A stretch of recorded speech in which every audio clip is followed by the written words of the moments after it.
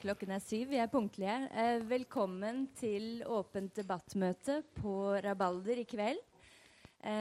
Mitt navn Eli Skatvedt. Jeg daglig leder av Arctica Svalbard.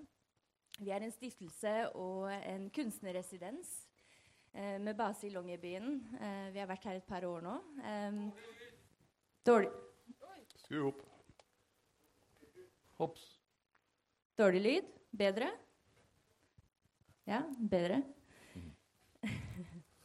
Arctica Svalbard en kunstnerresidens med base i Longyearbyen. Vi bringer kunstnere hit fra hele verden for å jobbe med prosjekter hovedsakelig relatert til nordområdene og Svalbard. I tillegg ønsker vi å skape plattformer og arrangementer på å ta opp temaer, debattere temaer vi mener viktige, som i kveld. Og dette arrangementet et samarbeid med vår partner Norsk Penn. Og vi har generalsekretær Hege Njut fra Norsk Penn her i dag, og Norsk Penns varslerutvalg. Og jeg veldig glad for alle tilreisende som har kommet hit i kveld, og jeg veldig spent, og da gir jeg Hege ordet. Eli, tusen takk skal du ha. Hege Njus, generalsekretær i Norsk Penn. Jeg så utrolig heldig å ha med meg Norsk Penns eminente varslerutvalg, bestående av Kai Sibern og Rune Ottosen. De blir behørig presentert senere, men Norsk Penn veldig godt representert her i dag. Norsk Penn en ytringsfrihetsorganisasjon. Vi den norske organisasjonen som eneste som jobber utelukkende med ytringsfrihet. Vi en del av Penn International, det vil si 150 cirka Penn-sentre verden over, som jobber med ytringsfrihet. Og vi veldig, veldig, veldig stolte samarbeidspartnere til Arctica Svalbard. Det av mange grunner. En ting jo innlysende at dette jo et fantastisk sted å være på. Men dernest så det jo også en unik mulighet for oss til å gi ordkunstnere, altså skribenter, forfattere, journalister og så videre, en mulighet til et skriveopphold her i ganske krevende, men også veldig inspirerende omgivelser, som helt fantastisk. Og det har allerede resultert i 2 bøker, vet jeg. 2 utgivelser. Så hvem vet? Og dernest den siste og kanskje minst like viktige tingene jo nettopp det at vi får en mulighet til å skape og lage debatter sammen med Arctica Svalbard her på Svalbard om temaer som nordområdene, Arktis og temaer som egentlig viktige ikke bare her oppe, men for hele verden. Så i dag så vi spesielt glade for å ha med oss da, som jeg sa, varslerutvalget i Norsk Penn. Leder Kai Sibern. Han har 40 års bakgrunn fra NRK som journalist, og veldig mange har nok hørt stemmen hans i verdibørsen opp gjennom årene. Jeg kjenner han best som varslegutta, og veldig, veldig opptatt av at et vern av varslere og av overvåking og norsk sikkerhetspolitikk, pluss litt sånn jakt og fisk og sånne ting da, men det litt på siden.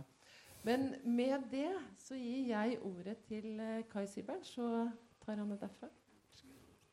Takk for det, Hege. Da kan søstrene Bjørklund gå ned og sette seg.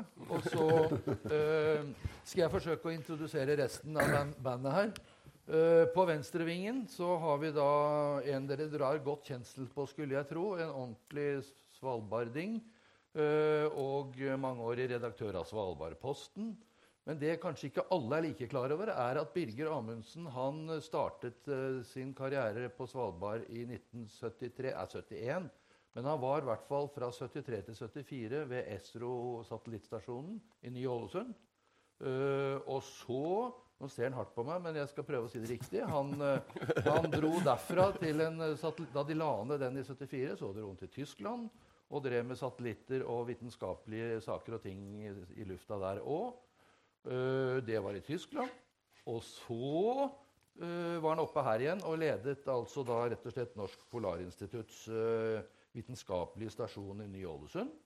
Og så tok han journalistutdanning I Oslo, og så begynte Birger I opplysningsavdelingen I NRK, der jeg også jobbet. Så har vi en NRK-mann til med oss, og det Bård Vormdal, som også har vært innom her før, som nok noen av dere kjenner. Han arbeider stadig ved NRK Finnmark. Der har han laget både dokumentarfilmer og ulike andre reportasjer om sikkerhetsspørsmål, og også satellitter, som vi skal høre litt mer om. Han har også da selvsagt skrevet bøkene «Satellittkrigen» og «Spionbasen», fått pris for det, og han har vært her og presentert i hvert fall en av bøkene og noen av disse dilemmaene før. Men dette er ikke noen reprise, han har mer på lager.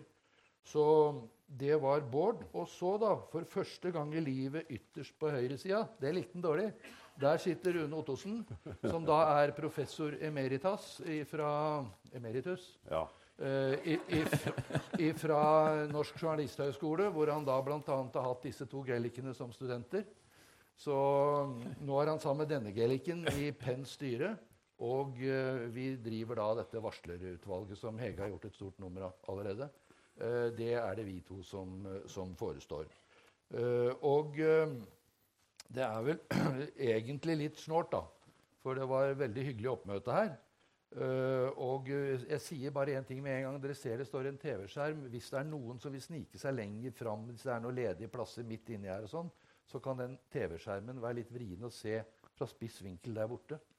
Men i hvert fall så kan jo dette her virke som om vi her oppe er en omreisende trupp med sånn fastlandssirkus, fra et fastlandssirkus, med litt gamle, voksne, mannlige NRK-medarbeidere i manesjen. Og slik ble faktisk bemanningen, fordi ikke en kjeft ifra Svalsat, Norsat, Nasjonal kontrollmyndighet, eller hva den heter alt sammen, ønsket å stille. Og det var mange av dere heller som ville stille fra representanter fra politiske partier og andre organisasjoner her i byen. Det synes jo vi var litt snålt, for vi mente egentlig at for folk som bor her i Longyearbyen, så burde det være interessant å snakke åpent og ærlig om både disse satellittene oppi her og sysselsetting i den forbindelse, sikkerhetsspørsmål ikke minst. Dette trodde vi i vårt enfold, at man ikke ville snakke åpent om det.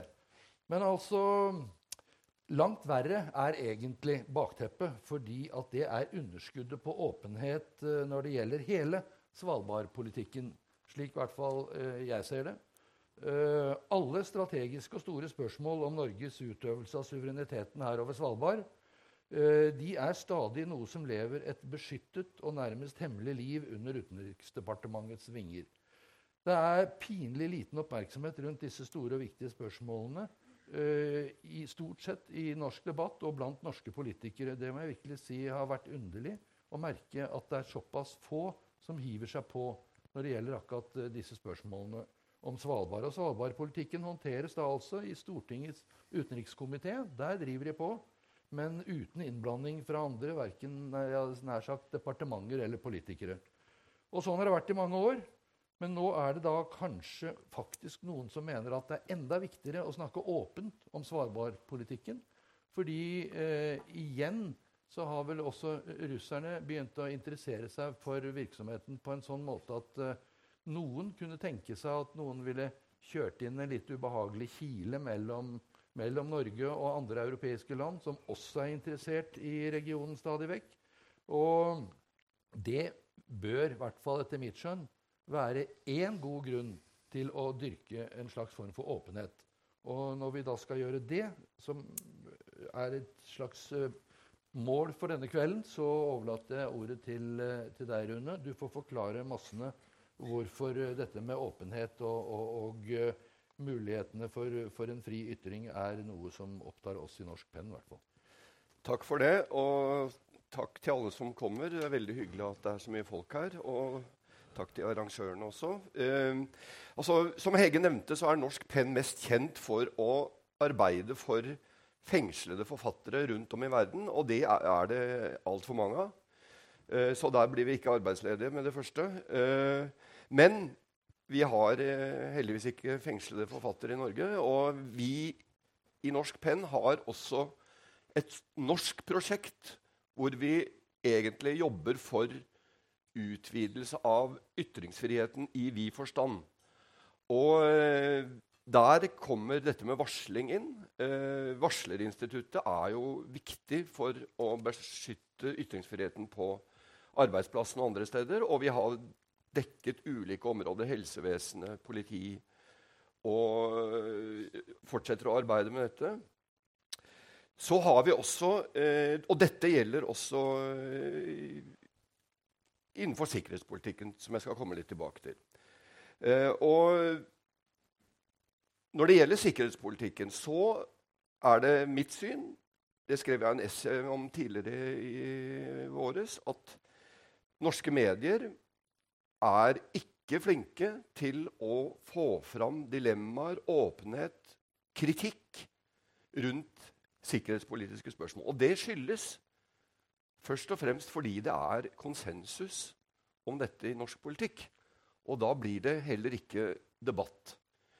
Derfor blir også politikerne får en tendens til å ikke selv fremme de reelle dilemmaene. Har Norge skiftet basepolitikk? Er det en endring at amerikanske soldater rullerer på norsk jord? Det er mer ull enn klarhet rundt disse spørsmålene. Og når det gjelder varsling, så ga Norsk Penn i 2016 vår fremste pris, også Estky-prisen, til varsleren Edward Snowden for hans innsats for å avdekke den massive globale overvåkingen som skjer på permanent basis, og som gjør at i prinsippet alt kan overvåkes og dokumenteres ned til individnivå.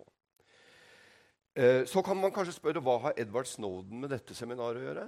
Det har faktisk noe med dette seminaret å gjøre. På grunn av Snowdens avsløringer så måtte han forlate USA, og sitter nå en usikker eksiltilværelse i Moskva, der hans oppholdstillatelse går ut om noen få måneder. Snowden har også uttalt seg svært kritisk til Putin-regimet, og hans framtid der er langt fra sikker. Etter Norsk Penns syn burde han ønskes velkommen for å få oppholdstillatelse i Norge, fordi han har gjort oss alle en stor tjeneste for å avdekke virkeligheten som den er. Men når norske myndigheter ikke engang ville gi han midlertidig tillatelse til å komme med Norge og garantere hans sikkerhet for å motta vår pris, så er jeg dessverre ikke optimistisk. I en prinsippavgjørelse fra den europeiske menneskerettighetsdomstolen i Strasbourg tidligere høst, heter det at etterretningsopplegget som ble avslørt av Edward Snowden i 2013, brøt med den europeiske menneskerettighetskommisjonen på flere punkter. I de såkalte Snowden-files ble det avslørt at etterretningsbyrået Government Communication Headquarters i lang tid hadde samlet inn store mengder data ulovlig om britiske borgere som ble brukt som case i denne uttalelsen. Masseovervåkningen er ikke ulovlig i seg selv, understreker domstolen, men overvåkningen er gjort på en slik måte at privatlivets fred, som er sikret gjennom menneskerettighetskonvensjonen artikkel 8, ikke har fått tilstrekkelig vern. Og det er også flere interessante andre punkter i dette som jeg ikke har tid til å gå detaljert inn på. Men det finnes mye om dette på nettet, så de som er interessert kan gå mer inn på det. Det som er koblingen til dagens tema, er jo at Snowden gjennom sine avsløringer også har avdekket for norsk offentlighet, og jeg vil tro for de fleste norske politikere, et hemmelig bilateralt samarbeid om innhenting av etterretning, blant annet via satellitter, mellom USA og Norge, som er uavhengig av NATO-medlemskapet vårt. Dette er ikke en NATO-operasjon, NATO-politikk. Dette er et bilateralt samarbeid hvor Norge har en særskilt stilling. Og Og NRK, det ikke bare Bård i NRK som driver med kritisk journalistikk. Dette. NRK avslørte i mars 2018 et NSA-dokument publisert av Edward Snowden, som viser at Norge bidrar med etterretning fra egne radarer ved Hønefoss, som blant annet inneholder geolokalisering og metadata fra kommunikasjon, spesielt knyttet til afghanske mål av felles interesse i Afghanistan. Dette betyr at USAs geopolitikk, globale krigføring med droner, som et viktig diskusjonstema i seg selv, folkerettslig svært tvilsomt, også avhengig av disse dataene vi snakker om. Og for å avslutte, nå har jeg brukt mine 5 minutter, tror jeg, så det slik at grunnpilaren i norsk sikkerhetspolitikk, når jeg studerte statsvitenskap for 35 år siden, så var det avskrekking, beroligelse, selvpålagte restriksjoner. Vi hører ikke så mye om selvpålagte restriksjoner i dag. Og vi hører ikke så mye om beroligelse, men veldig mye om avskrekking. Dette, som jeg nå har sagt om, inngår i et slikt uheldig mønster. Takk for oppmerksomheten. Da gjør vi det slik at Birger og Rune og jeg fortrekker, og så overlater vi hele podiet til deg, Bård. Og du vil altså da også benytte deg litt av den TV-skjermen. Så som sagt, dere der borte, hvis dere interessert i å se på TV i kveld, så bør dere kanskje trekke litt sånn, jeg vet ikke. Det får dere finne ut av litt, hvordan dere skal gjøre det. Ja, da skal jeg holde på en halv time, og jeg gjør det her for dere. Så utfordringen min at det skal være interessant, først og fremst det som skjer på skjermen der. Det 3. gang jeg i Longyearbyen holder foredrag. Første gang var presentasjon av første boka mi på biblioteket borte her, og så hadde jeg en sanse for nordiske journalister på Redison for en stund tilbake. Min interesse for det her startet med bakgrunnen for at jeg begynte med her går tilbake til 1998, da en journalist i Bergens Tidende så en notis i Aftenposten om at Forsvaret skulle få en radar i Vardø som skulle brukes til romskrot. Og det trodde ikke han journalisten på. Og den journalisten der, han fikk ganske vide fullmakter til å bruke tid. Og han startet å publisere ganske mange artikler som handlet om tilknytning til stjernekrig, til rakettskjold. Og så trengte han en person som kunne prøve å nå Dagsnytt, fordi at selv om det Norges nest største by, så hadde han problemer å nå gjennom i rikspressen. Og da ble jeg hektet på der, og det førte igjen til at jeg laget en brennpunkt i 2005, som jeg prøvde å følge litt av de sporene som han har jobbet på. Og så var det ting da i den brennpunkten der som jeg synes jeg ikke kom helt i mål. Det handlet egentlig mye om satellittkrig, og så fikk jeg nei til å lage en ny brennpunkt, og så ble det da til den første bloka, som i veldig stor grad handlet om Svalbard, fordi at det var noen forbindelser mellom den radaren i Vardø og Svalbard som jeg synes var kjempespennende. Og så så gikk det tid, og så kjede jeg meg litt på jobben, og så lurte jeg på om jeg ikke hadde laget en bok om etterretningstjenesten generelt i Nord-Norge, først og fremst. For det har aldri vært laget det før. Og så ga jeg da spionbasen i 2015. Det vi snakker om, det som er hovedfokuset mitt i det jeg skal snakke om nå, jo platåberget tilknytning til Svalbardtraktaten.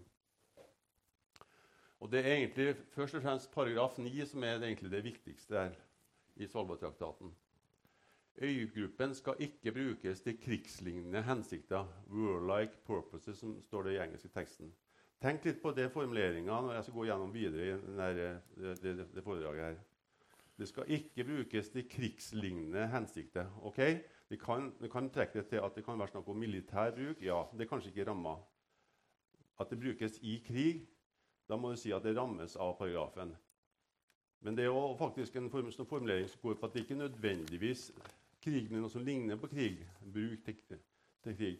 Det står en annen del av traktaten at det skal ikke være noe fortress, det skal ikke være noe fort. Men det må jo da forstås naturligvis ut fra den konteksten da dette ble laget i på 20-tallet. Så det som i alle fall er tydelig, det er at det er et ønske om at det ikke skal brukes i krigshandlinger. Og det er jo da ganske naturlig når traktaten ble laget like etter første verdenskrig, som mange vet. Og formuleringen er jo fordi at det var et krigsstøt Europa. Man ville ikke ha et nytt område, man skulle regulere et nytt område som skal bli brukt i en ny krig. Det var liksom det som var hele bakgrunnen for de formuleringene. Og da må man også prøve å tenke på altså, den viljen som lå bak de folkene som utferdiget den traktaten på 20-tallet. Blir det respektert i dag av Norge og av det internasjonale samfunn? Det ber dere holde litt tak i. Og jeg mener jo at jeg har påstått da i en god del år at Norge bryter Svalbardtraktaten på dette området. Og i denne sammenhengen så bruker jeg 3 eksempler på å vise på konkret hvordan det har skjedd. Dette er et kart tatt av en satellitt som har tillatelse til å bruke Svalbard for å ta ned data. Det er et italiensk sivilmilitært system. Og dette er en presentasjon som egentlig er en skrytepresentasjon fra selskapet fra Afghanistan. Det handler om operasjoner som norske styrker gjorde i Afghanistan. Og hva er egentlig dette kartet forteller? Jo, det gir informasjon for norske styrker om hvordan fienden beveger seg. Naturligvis en helt sentral verdi i en krigsoperasjon. De svarte hvis jeg fikk den til å virke, det gjør jeg ikke. De svarte veiene her, der har det ikke blitt brukt av fienden, de veiene der. Mens da de veiene som er markert rødt, der er det fienden brukt. Og hvordan kan da et satellittbilde gi den type informasjon? Jo, fordi den satellitten der, den går jo kretser rundt jorda stadig vekk, og den kan da finne ut om endringer i grusen. For at en vei, når man har kjørt kjøretøy, så virvles det litt opp, og steinen legger seg litt på en annen måte. Og det kan da man sammenligne bildene for flere ganger rundt, og så får man den type informasjon. Skjønner dere det? Et veldig konkret eksempel på, som jeg vil kalle det, det er jo krigslignende hensikter. Det mener jeg er dekkende for til dette eksempelet her. Det er ting som jeg da finner åpent på nettet, som jeg går på maskinen nå og viser. For det er en del av en plansje av flere bilder om det konkrete eksempelet. Og så mener jeg at eksempelet med bruken av Terra Aqua, som var de første 2 satellittene, som er NASA-satellittene, som brukte Svalsat, er også et brudd på Svalbardtraktaten på den måten at Terra Aqua ble videreutviklet etter bruk i Afghanistan for å bedre håndtere sandstorm under krigføring for amerikanerne. Amerikanerne var utrolig plaget av at sandstormer ødela militære operasjoner. Og det ble da innledet et samarbeid mellom det utgangspunktet sivile NASA og militære avdelinger i det amerikanske forsvaret om hvordan man bedre skulle klare å varsle sandstormer. Og det at man hadde den kunnskapen når man da gikk invasjon i Irak i 2003, var av vital betydning for hele operasjonen, fordi det kom en enorm sandstorm akkurat da. Det tredje eksempelet er bruken av en fransk satellittsystem. Det er 2 satellitter, Pleiades, som har tillatelse til å bruke Svalsat. De har ikke operert så lang tid.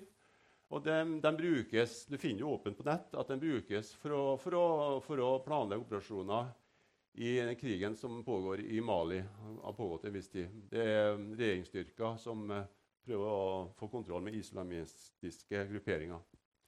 3 konkrete eksempler er min mening på at Norge bryter Svalbardtraktaten. En veldig stor aktør naturligvis for å bruke Svalbard er amerikanske etterretningstjenester. Amerikanske etterretningstjenester består av 6 forskjellige forskjellige organisasjoner. Og det en av dem som spesielt opptatt av å bruke Svalsat. Og det National NGA, det står for National Geostate. Jeg har litt problemer med de forkortelsene, men det også NGA, som det har ansvar for geografisk etterretning, altså etterretning som knyttet til geografi.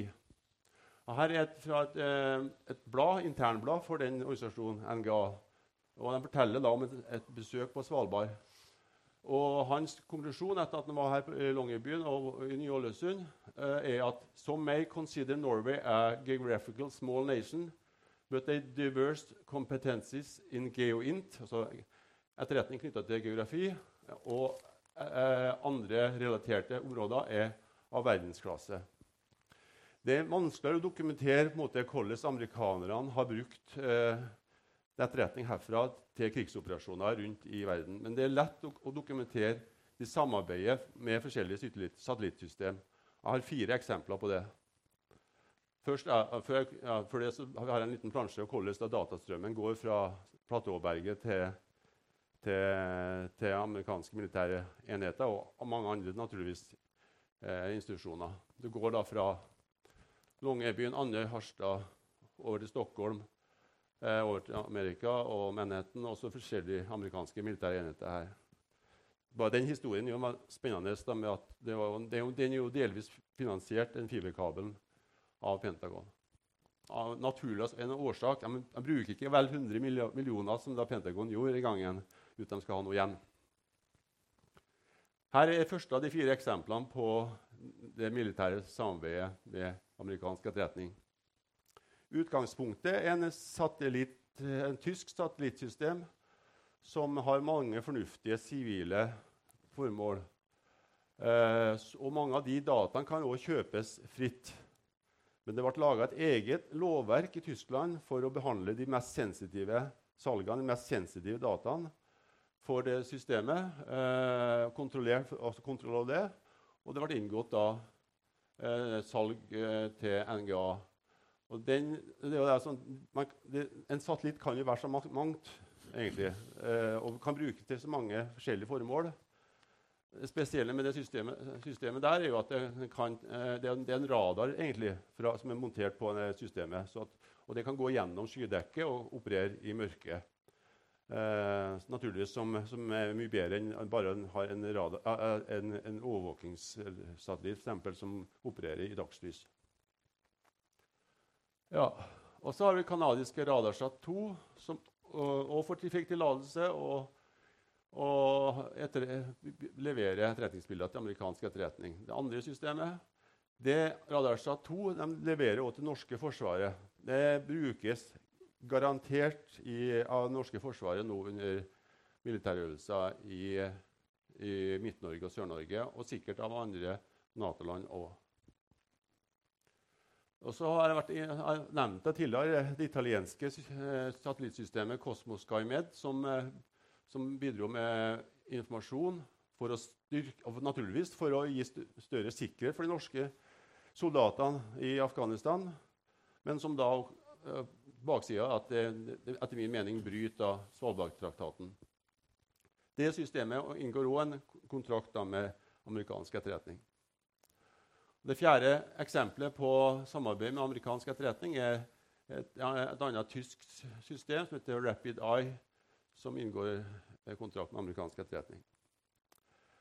Det at du da får et sånt høysensitivt system her, gjør naturligvis at du blir utsatt forhold til det er høyrisikogreier ut av det.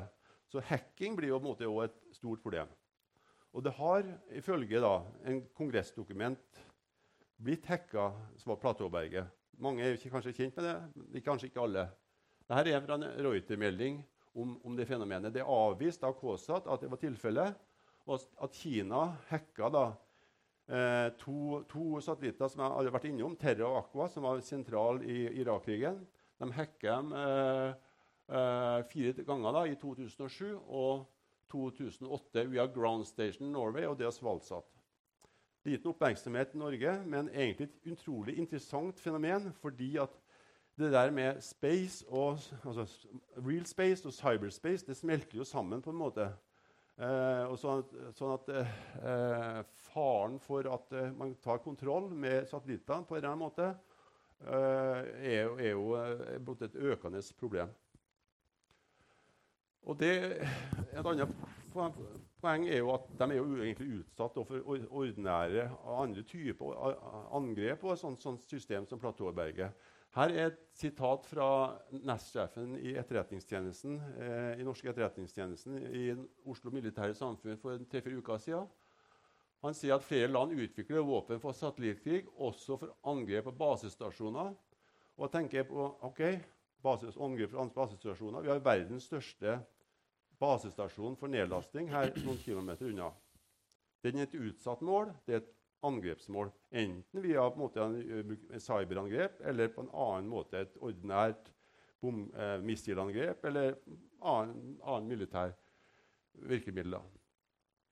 Og legg merke til at han samtidig sier på det seminaret at stormaktene mener verdensrommet vil bli avgjørende i fremtidige konflikter.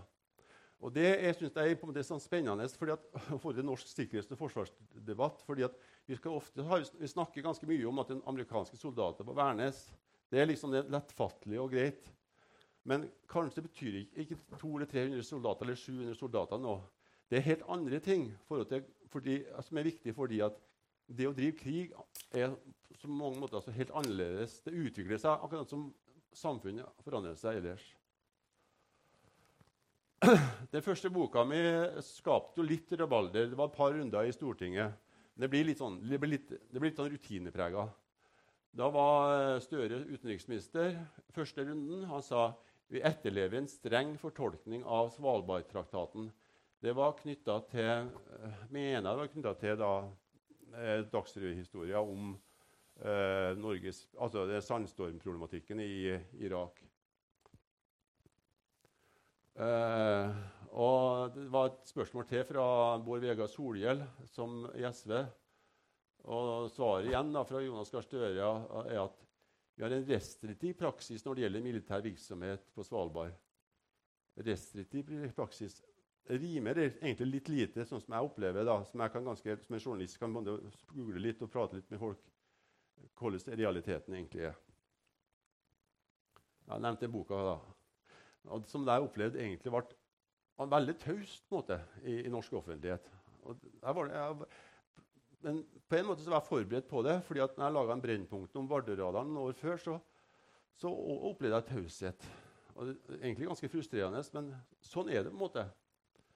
Og tanken min da var at jeg skulle prøve å gå internasjonalt ut for å prøve å få en diskusjon i utlandet.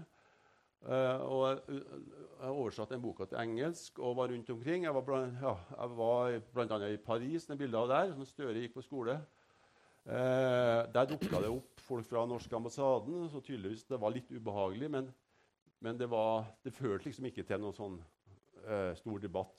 Naturligvis frustrerende for meg, så måtte jeg mene at jeg sitter med ting som er viktig, men ok, det er bare å godta det på en måte. Jeg holdt foredrag som sagt i Frankrike 2 ganger i Paris. Interessen internasjonalt var relativt stor, enkelte miljø. Jeg var i Russland, Frankrike, Sverige og India og holdt en 30-40 foredrag. Nye regler for Svalsat kom i fjor, etter at det har vært vurdert i, jeg tror nesten 20 år. Altså Samferdselsdepartementet har sittet og ruget på den saken i 20 år. Og hvorfor de har ruget på det i 20 år, det vet ikke jeg rett og slett. Men kanskje er det at de synes det er vanskelig, for det er mange kryssende hensyn. Det er jo naturligvis det store næringsinteresser her. Det er viktig, det å ha virksomhet på Svalbard er utrolig viktig. Det er viktig i forhold til å utvikle romvirksomhet, norsk romvirksomhet, som jeg tror er fremtidsrettet.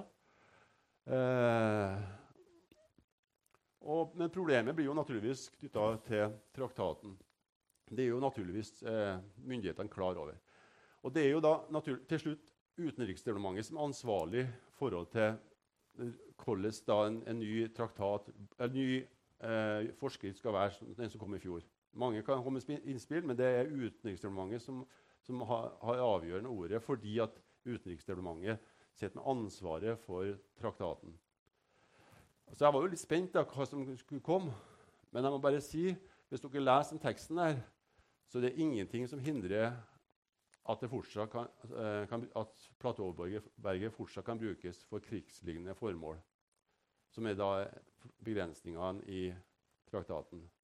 Det er et forsøk på en måte på å gjøre en avveining her, fordi at man er klar over at det er mange satellitter som er både sivil og militær, og at, på en måte, at man utgangspunktet da godtar at det er en slags miks her, så skal man også legge noen begrensninger at skal gjøre at man er innenfor traktaten, men sånn som jeg ser det, så holder ikke det. Vi kan diskutere litt formuleringene etterpå på det tipper jeg. Mitt andre fokus er Vardø. Ok, det er et stykke unna her, men det er en baby jeg har hatt i mange år. Det har vært et etterretningsanlegg siden slutten av 50-tallet. Ligger 28 km fra grensa til Russland.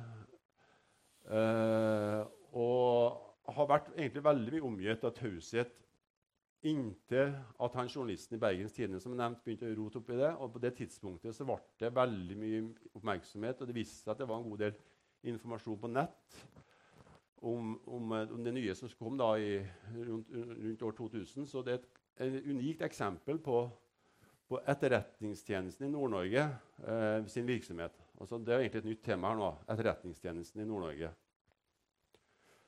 Og det jeg snakker om det temaet, det er etterretningstjenesten i Nord-Norge. Det er egentlig da det samarbeidet som Norge har med USA, som han var inne på, Rune Ottesen.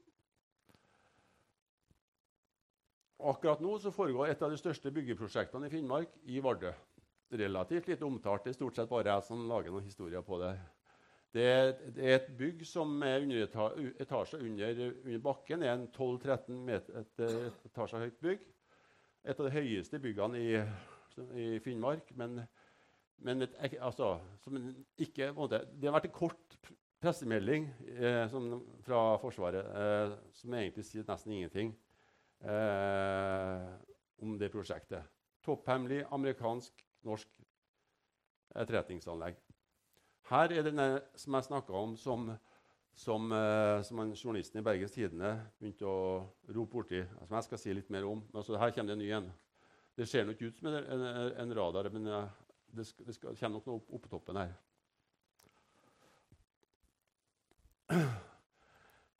Når jeg jobber med tingene her, så har jeg jo fått ganske mye kontakter rundt omkring i verden. Og en av de gode kontaktene mine er en professor ved Massachusetts Institute of Technology i Boston. Det er jo et av de universitetene som er mest velansett på tingene her i USA, og som jeg vet norske myndigheter ser veldig opp til i forhold til deres vurderinger av ting. Han karen der hadde også tidligere jobbet i Pentagon. Han sier da at ut fra den kunnskapen han har om den, som han ser tegningene i forhold til den nye radaren under bygging, at han sier at dette er en del av omringingen av Russland som vil føre til konfrontasjon mellom USA og Russland. Han bare slår det fast. Han mener at det vil skje. Jeg skal ikke si noe om det, men det sier noe om betydningen av et sånt anlegg. Når det har vært kjent for et års tid siden at det bygges en ny radar i Vardø, så ble de 5 stortingsrepresentanter fra Finnmark intervjuet. Ingen av dem kjente til at det skulle bygges. Og på en måte kan man kanskje forstå det hvis det ikke hadde vært for at han som også sitter i forsvars- og utenrikskomiteen, Kåre Simensen, han sa også at han ikke kjente det. Det er naturligvis en del saker som må behandles i hemmelighold, men når han enten så lyger han, eller så snakker han sant. Jeg går jo ut ifra at han snakker sant når han sier at ikke den er behandlet her. Og det overrasker meg egentlig ikke, sånn som jeg opplever i forhold til en del av det som E-tjenesten gjør.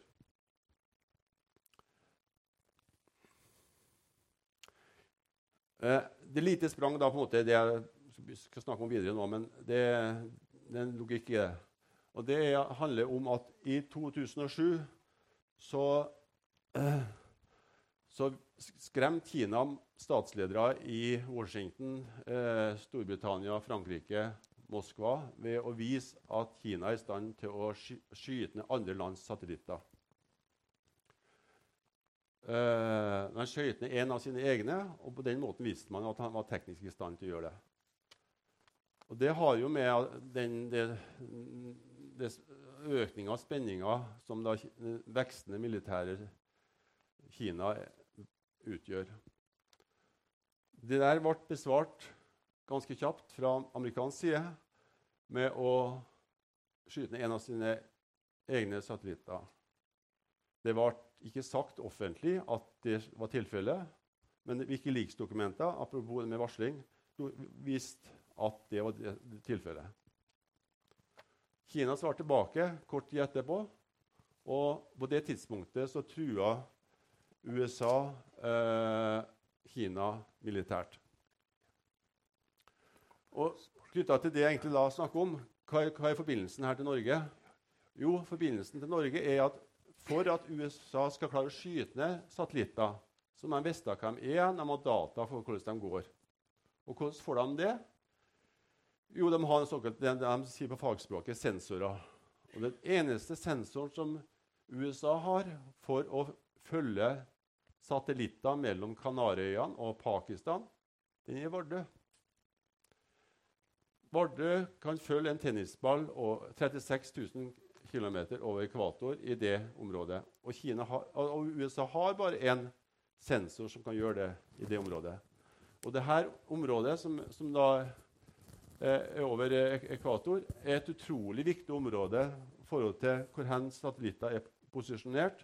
De henger så i geostasjonært, de er fast punkt for jorda, veldig mange typer satellitter, som sensitive satellitter. Det sier litt nå da om den da gir det seg jo litt selv da, hvor stor strategisk betydning Vardø-radaren har for USA. Og så et annet aspekt da med systemet i Vardø som har vært mer omtalt da, og det er knyttet til atomvåpenproblematikken. Og utgangspunktet der er jo at for Russland så er atomvåpen av avgjørende betydning for russisk sikkerhet. Og Russland er redd for at USA skal klare å gjøre seg Russland er redd for at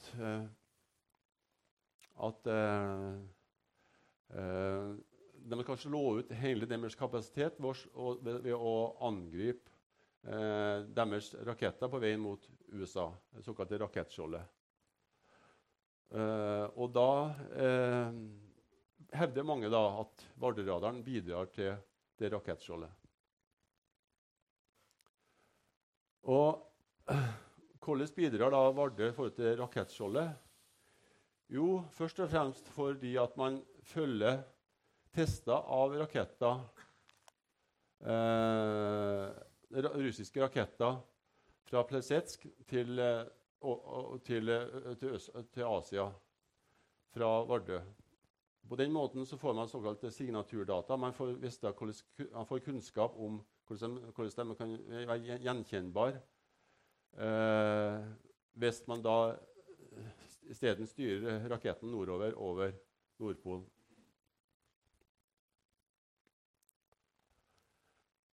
På 2000-tallet så var det en del diskusjon om da den rollen av Vardø-radaren for det der, og det ble jo avvist av en rekke norske forsvarsministre. Men jeg intervjuet han karen der, han var statssekretær i Pentagon i 7 år, men samtidig så var han også en funksjon som leder av våpenteknologiutvikling i Pentagon. Og han sa jo tydelig til meg at både forhold til et angrep fra Kina og forhold til et angrep fra Russland, så var Vardø-radaren viktig forhold til å stoppe atomraketter. Og på den måten gjør at Russland ikke har lenger noen atomkapasitet. Og dermed gjør Russland veldig sårbar. Ja, der sa han Skjøtt Pedersen til meg dagen før han gikk ut av regjering, Da var han NK i regjeringen. Litt.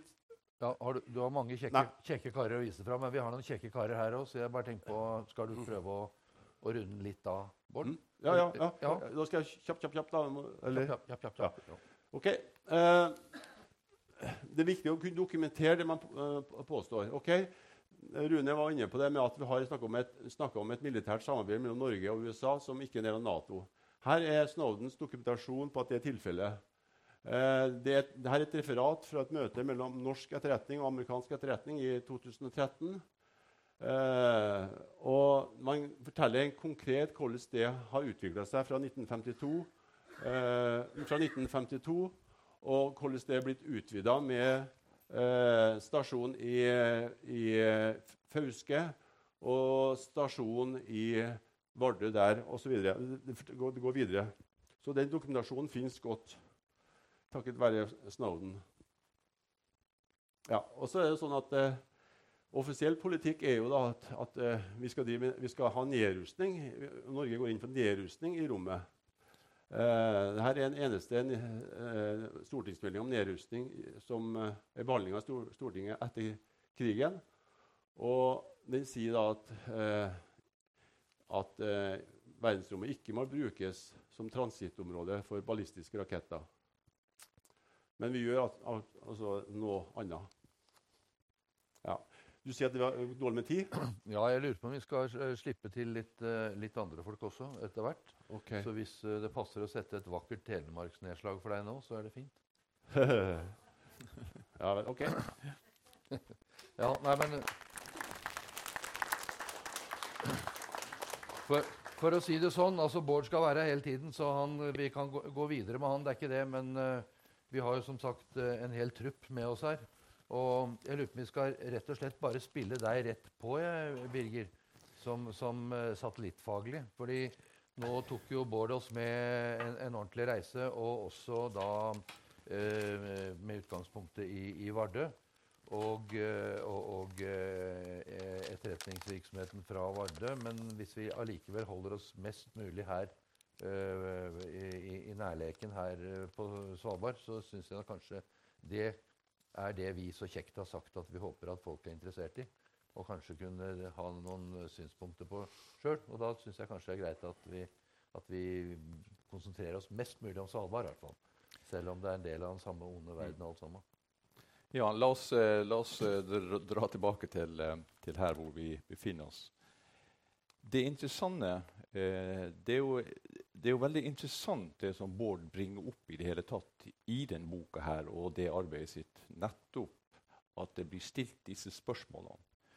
Og som du var inne på også, at det er jo også betenkelig nærmest at de folkene som burde vært til stede her nå i dag, ikke er her.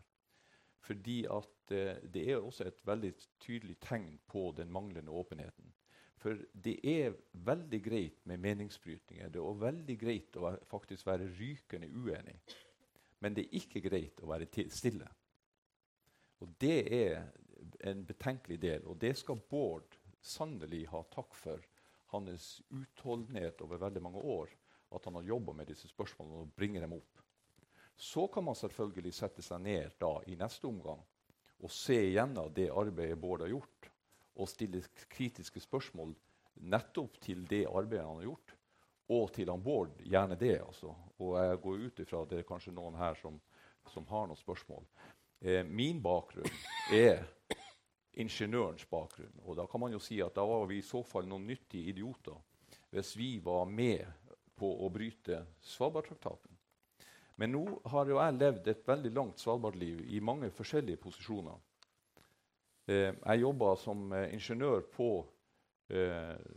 den ESRO-stasjonen, altså European Space Research Organization, som i dag heter European Space Agency. Den stasjonen i Ny-Ålesund var en meget omdiskutert stasjon da den ble bygd. Og den avgjørelsen ble tatt på ruinene av Kings Bay-ulykka. Den siste store Kings Bay-ulykka i 1962. Den store eksplosjonen som tok livet av et helt skift på 21 mann, og som la Kings Bay som gruvesamfunn øde. Og det ble nedlagt i 1963, og da var det veldig bekvemt at Esro kom opp og ville bygge en stasjon i Ny-Ålesund. Esro ville egentlig bygge den stasjonen i Longyearbyen.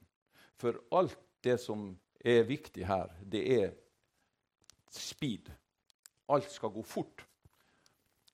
Det sier seg selv. Det er svære datastrømmer. Disse satellittene som svever rundt i rommet, de samler opp enormt med data som skal dumpes ned til moder jord på en kortest mulig tid. Og grunnen til at disse stasjonene legges så langt nord, det er at lenger nord de legges, bedre, flere satellitter ser du. Dette er satellitter i polar bane. Og Ny-Ålesund, eller Svalbard vil jeg jo si, er en perfekt plattform. Derfor har vi Svalsat i dag, for det er en resultat av akkurat den samme tenkningen og den samme teknologien. Men anleggelsen av Ny-Ålesund skapte enormt sterke, det var en mye mer større brytning på 60-tallet rundt disse sikkerhetspolitiske spørsmålene. Og Svalbard var en perfekt plattform for både det ene og det andre. Og jeg har jobbet både mot norsk side og mot russisk side i veldig mange år, og har samlet et stort materiale og har reist veldig mye rundt, og vært i kontakt med veldig mye folk som har drevet med litt sånn snusk, både her og både der. Og vi har en helikopterbase som ligger på Kaper, utenfor Barentsburg, som var en ren etterretningsbase. Det var en strategi med den basen der som jeg har dokumentert, også gjennom fjernsynsarbeid, gjennom arbeidet mitt i NRK, på lik linje med Bård, men også et stort materiale som ligger og bare venter på videre bearbeidelse. Men stasjonen i Ålesund, den var altså heftige notutvekslinger, og det gikk akkurat på det samme som Bård snakket om. Derfor er jeg litt vaksinert mot det som blir sagt i veldig mange sammenhenger. Svalbardtraktaten. Dere bryter Svalbardtraktaten. Og russerne brukte det ikke noe mindre, altså brudd mot Svalbardtraktaten. Men det interessante er at det fører veldig sjelden til noe mer. Det blir altså hengende i lufta som en løs påstand. For hvis det er hold i ting, så må du bringe det videre. Du kan ikke bare si, dere bryter Svalbardtraktaten, for da må de få det motspørsmålet. Ok, den påstanden må du dokumentere og bevise. Og de bruddene mot Svalbardtraktaten ble grundig behandlet i forhold til opprettelsen, og det var før den stasjonen i Ny-Ålesund ble bygd. Og når jeg henger litt opp i Ny-Ålesund, så er det ikke på grunn av at jeg jobber der, men det er rett og slett fordi at det ga opptakten til at vi har Svalsat i dag. Det er de samme argumentene. Og derfor er det sånn også at en del av disse tingene er, også som Bård gjør, blir på en måte påstander som blir hengende i løse lufta. Med andre ord, hvis man kjøper det, så kan man gå herifra og si at sannelig bryter Norge Svalbardtraktaten gjennom at de har altså, såkalte krigslignende operasjoner gående. Og da må man jo stille spørsmål med artikkel 9 i Svalbardtraktaten. Hva er det den traktaten, hva er det den artikkelen sier egentlig? Og der finnes det jo en originaltekst som er den endelige og den originale. Den er på fransk. Jeg har ikke den franske. Vil du at går jeg litt for langt, Kai, så må du bare vinke meg av. Det er ingen som går for langt her, men vi skal bare være litt vare for at det kan være andre som sitter nærmere grøten enn oss her oppe også, og vi gjerne kanskje stiller både noen spørsmål og delta. Men jeg tenkte hva jeg skulle bringe når vi tar altså, hovedpoenget som vi har invitert til her, er jo dette med åpenhet og varsling, men det er jo rett og slett å forsøke å se på dette som er den ene besvergelsen at satellittvirksomheten bryter med Svalbardtraktaten på det punktet. Og du nevnte vi fikk jo de nye forskriftene i fjor om satellittvirksomheten, og jeg har lyst til å bare bringe inn akkurat det, for det er litt interessant. Fordi ved kongelig resolusjon av 21. april i fjor, så ble altså denne paragraf 7, forskriften om etablering, drift og bruk av jordstasjon for satellitt på Svalbard, den ble revidert og endret. Men det er ganske interessant å merke seg det at utviklingen, altså fra et utkast til den forskriften som kom i 2015, med følgende formulering, der står det, det er ikke tillatt å sende data til eller lese ned data fra en satellitt dersom nedleste data ikke gjøres tilgjengelig på fritt grunnlag og kommersielle vilkår. Det var det som var utkastet. Men så skal dere høre da forskjellen på det som så ble endelig forskrift paragraf 7, som kom i fjor. For der står det da også, da, som Bård helt riktig hadde her oppe på skjermen også, det er ikke tillatt å bruke en jordstasjon til å sende data eller lese data fra en satellitt som ivaretar funksjoner spesielt for militære formål. Det er presisert i den, og det er nytt fra utkastet. Og der er bare det lille poenget, bare ta med, det er ikke tillatt å sende data til leserne dersom nedleste data kan gjøres tilgjengelig for militære formål. Altså, det er en presisering slik at mitt spørsmål til dere begge to, er rett og slett, hvis vi sier at kanskje er den formuleringen kommet inn takket være deg og det spetakkelet du har laget, ved å peke på disse tingene. Men spørsmålet mitt er, kan noen føle seg tryggere på den presiseringen? Altså, er det slik å forstå at nå er det så tydelig skrevet i forskriften at du får ikke sende ut data til folk som driver og skal føre krig og finne sine stillinger og ordne opp, at det er mye snevrere presisert, slik at det er tydeligere, men er det tryggere av den grunn? Nei, men det aller viktigste her det er jo nettopp det at de satellittene, det er jo det myndighetene skal kontrollere. Det er ikke sluttbruken av satellitten, men det er rett og slett at den satellitten, de dataene, de instrumentene, skal kontrolleres av Sysselmann, og de bruker sine eksperter for å komme med uttalelser, og så videre, og så videre. Vent litt. Og hovedpoenget er at de dataene som tas ned fra de sivile satellittene, de skal gjøres tilgjengelig for absolutt alle. Altså, det er ikke noe lukket system. Det er jo det som ligger i den tilføyelsen der. Altså, rene militære. Når Bård for eksempel bruker betegnelsen at sivil og militær, det er ingen satellitt som er sivil og militær. For det er en misforståelse.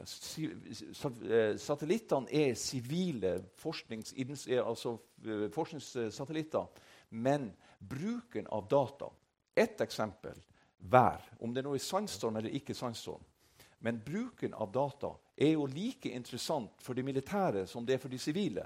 Når det gjelder for eksempel værvarsling, er det sivile samfunnet ekstremt opptatt av å få presis værdata.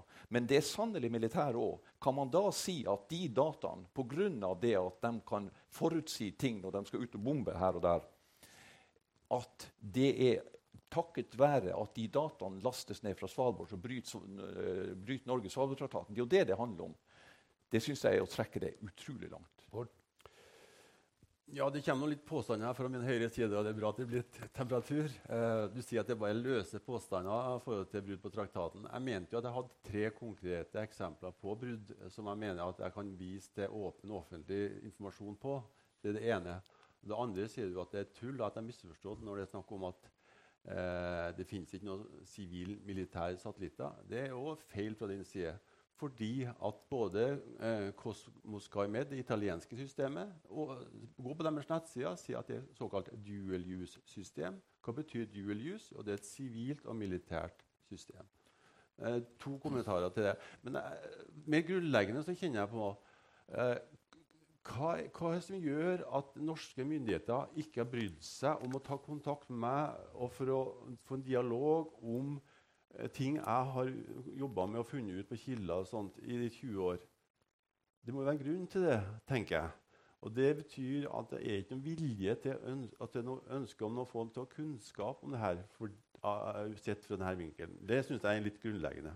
Det er et spørsmål, men tilbake litt grann til akkurat det som Birger brakte inn her nå. For er det ikke sånn da, jeg kan jo ikke noe om dette her, men er det ikke sånn at Svalsat for eksempel, drives av Kongsberg Group og på vanlig kommersielt vis, og kan altså selge opplysninger til sivile formål, så like godt som å selge til militære formål. Nei, de kan ikke direkte til militære formål. Det står ja, men er det ikke det som er presiseringen? Nei, presiseringen, hvis du leser godt der, så står det det er en ren militær satellitt, så kan du ikke selge. Det står det lovverket. Så det er ganske kategorisk. Men det er greit. Det er sammenblanding av sivil-militært som er problematikken her. Og den er stor, enkelt sagt. Ja, stor, altså i betydningen at Ja, det ikke fordi nytter å at, skille. fordi at det såkalte sivil-militære satellitter kan brukes til krigslignende formål. Punktum. Ja, men altså, dette drives jo kommersielt. Du selger til kommersielle kunder, men du kan også selge værdata til militære som ikke skal brukes til militær planlegging. Du kan selge det hvem du vil. Ja, det er det jeg mener. Ja, du kan selge det du vil. Men du Den kan typen ikke, opplysninger kan du selge til militære også. Ja, det Ja. kan du gjøre. Akkurat. Ja. Men hvorfor ikke bringe inn publikum litt Jo, her nå? jeg skal forsøke. Jeg ser mange ute i tusenmørket her, men jeg vet ikke, er det noen som er interessert i å gi sitt besyv med, så skal dere bare strekke opp en liten labb, og så vil dere faktisk få en mikrofon i den. Men er det noen her som syns dette er såpass interessant at de har enten et spørsmål å stille om ting som... Ja, der har vi en. Ja. Debatten er jo for så vidt interessant, men det reises jo av nordmenn mot norske myndigheters aktivitet eller tillatelse som de er på Svalbard. Jeg bare lurer litt på hva er egentlig essensen i spørsmålet? På hvilken måte er dette spørsmålet viktig for oss som bor på Svalbard? Hvorvidt det lastes ned data som brukes i militære handlinger andre plasser? Hvor kommer sikkerhetsspørsmålet for oss inn i det? Godt spørsmål, og det kan gjerne du få lov til å svare på, Bård. Ja, for eksempel ene aspektet, det mest nærliggende, er jo sånn sikkerhetssituasjon for dere som har vært inne på her. Altså at det er klart militært mål. Det er jo kanskje det mest opplagte. Og så tenker jeg kanskje at folk som bor her bør være opptatt av om Norge respekterer grunnloven for det her samfunnet. Hvis det er sånn at man ikke bryr seg om det, så kan man jo på en måte tillate andre brudd på grunnloven også. Det er et forsøk på et svar. Og så tenker jeg faktisk også at folk her skal bry seg om at hvis det er noe her i nærmiljøet som bidrar i krigføring som man kanskje ikke er enig i helt andre plasser i verden, så synes jeg de skal bry seg om det. Men for å bringe inn et lite sidespor også, eller sidesvar, det er jo da at når vi snakker så kjekt om forskriftene for satellittvirksomheten her og Svalbardtraktaten, så gjelder jo disse forskriftene i sin nye fasong også russerne på samme måte. For russerne har jo da, i 2014 fikk jo de en satellittstasjon borti høgget her, som er akkurat maken omtrent. Den er til og med levert av Kongsberg-gruppen. Sånn at det er jo interessant at Svalbardtraktaten er ikke bare en traktat som gjelder folk oppe på fjellet her, men den gjelder også, som sagt, andre som driver og bruker et system også. Ja, så langt så virker det jo som at det som er i Barentsburg ikke er så problematisk sånn utifra det perspektivet vi snakker om nå, da. Men det kan komme. Nei, altså jeg bare tenker på spørsmålet om det er interessant. Det kunne jo tenkt seg at det var interessant å vite for deg eller andre som bor her i området, hva russerne driver med, eller hva nordmenn holder på med. Altså i det hele tatt, i hvert fall innenfor disse her litt underlige sektorene, da. Synes jeg i hvert fall. Men Det var en til bak der. Var det en til bak, ja? Ja, jeg lurte bare på, det her bygger jo ut videre ned i Antarktis, og det er jo samme forbindelsen som de har på Svalsat. Er det ikke lov å sende data derifra? Der gjelder vel ikke Svalbardtraktaten? Det kan jeg svare på. Den Antarktistraktaten er på en måte enda strengere forhold til militær bruk. Sånn paragrafen er utformet. Solemnly for peaceful purposes er noe sånt som er formuleringen for til Antarktis. Så det har akkurat samme problematikken i Antarktis. Og sånn som jeg har sett det, og ut fra det arbeidet jeg har gjort, så er det mer alvorlige brudd på regelverk. For eksempel i forhold til Libya-krigen, som satellitter ga info om, og det var knyttet til når de jaktet etter han Osama bin Laden, så var det satellittbilder som er lastet ned i Antarktis, og det har vært en veldig utvikling. Det spennende er å se at KSAT, de kjenner jo til regelverket, de monitorerer egentlig for regelverket og hvordan reaksjonene er. Og sånn hadde jeg jo gjort hvis jeg drev det selskapet. De litt var på å bruke Svalbard. Tromsø, der har de en del satellitter som tar ned data fra, som det litt mer enda mer tvilsom enn her. Og Antarktis og på en måte litt mellomposisjon. Selv om regelverket egentlig tøffere i Antarktis, så har det virket som de på en måte har tatt sjansen på at det skal gå bra i Antarktis. Nå har Antarktis også fått et nytt regelverk da, samtidig som Svalbard fikk det i fjor. Jeg har ikke kikket så veldig mye på det regelverket, man bare innrømmer. Ja, jeg har lyst til å reflektere rundt over det første spørsmålet. Det ligger litt implisitt i det spørsmålet at hvorfor skal vi vite det? At vi stoler egentlig på at myndighetene våre ordner dette for oss. Derfor så trenger vi ikke kanskje være så bekymret over at ikke de vil komme og diskutere dette, for dette ordner seg liksom. Og dette tror jeg en veldig vanlig tilnærming til norsk sikkerhetspolitisk tenkning, fordi det konsensus på Stortinget. Alle enige om at vi skal være med i NATO. Nesten alle enige at det en god ting for oss å ha et tett forhold til USA, og at det garantert for vår sikkerhet. Men hvis man ser på den faktiske utviklingen, så mener i hvert fall jeg personlig, og dette ikke nødvendigvis som noe pennstandpunkt, at det grunn til å være bekymret over den økte spenningen vi nå ser.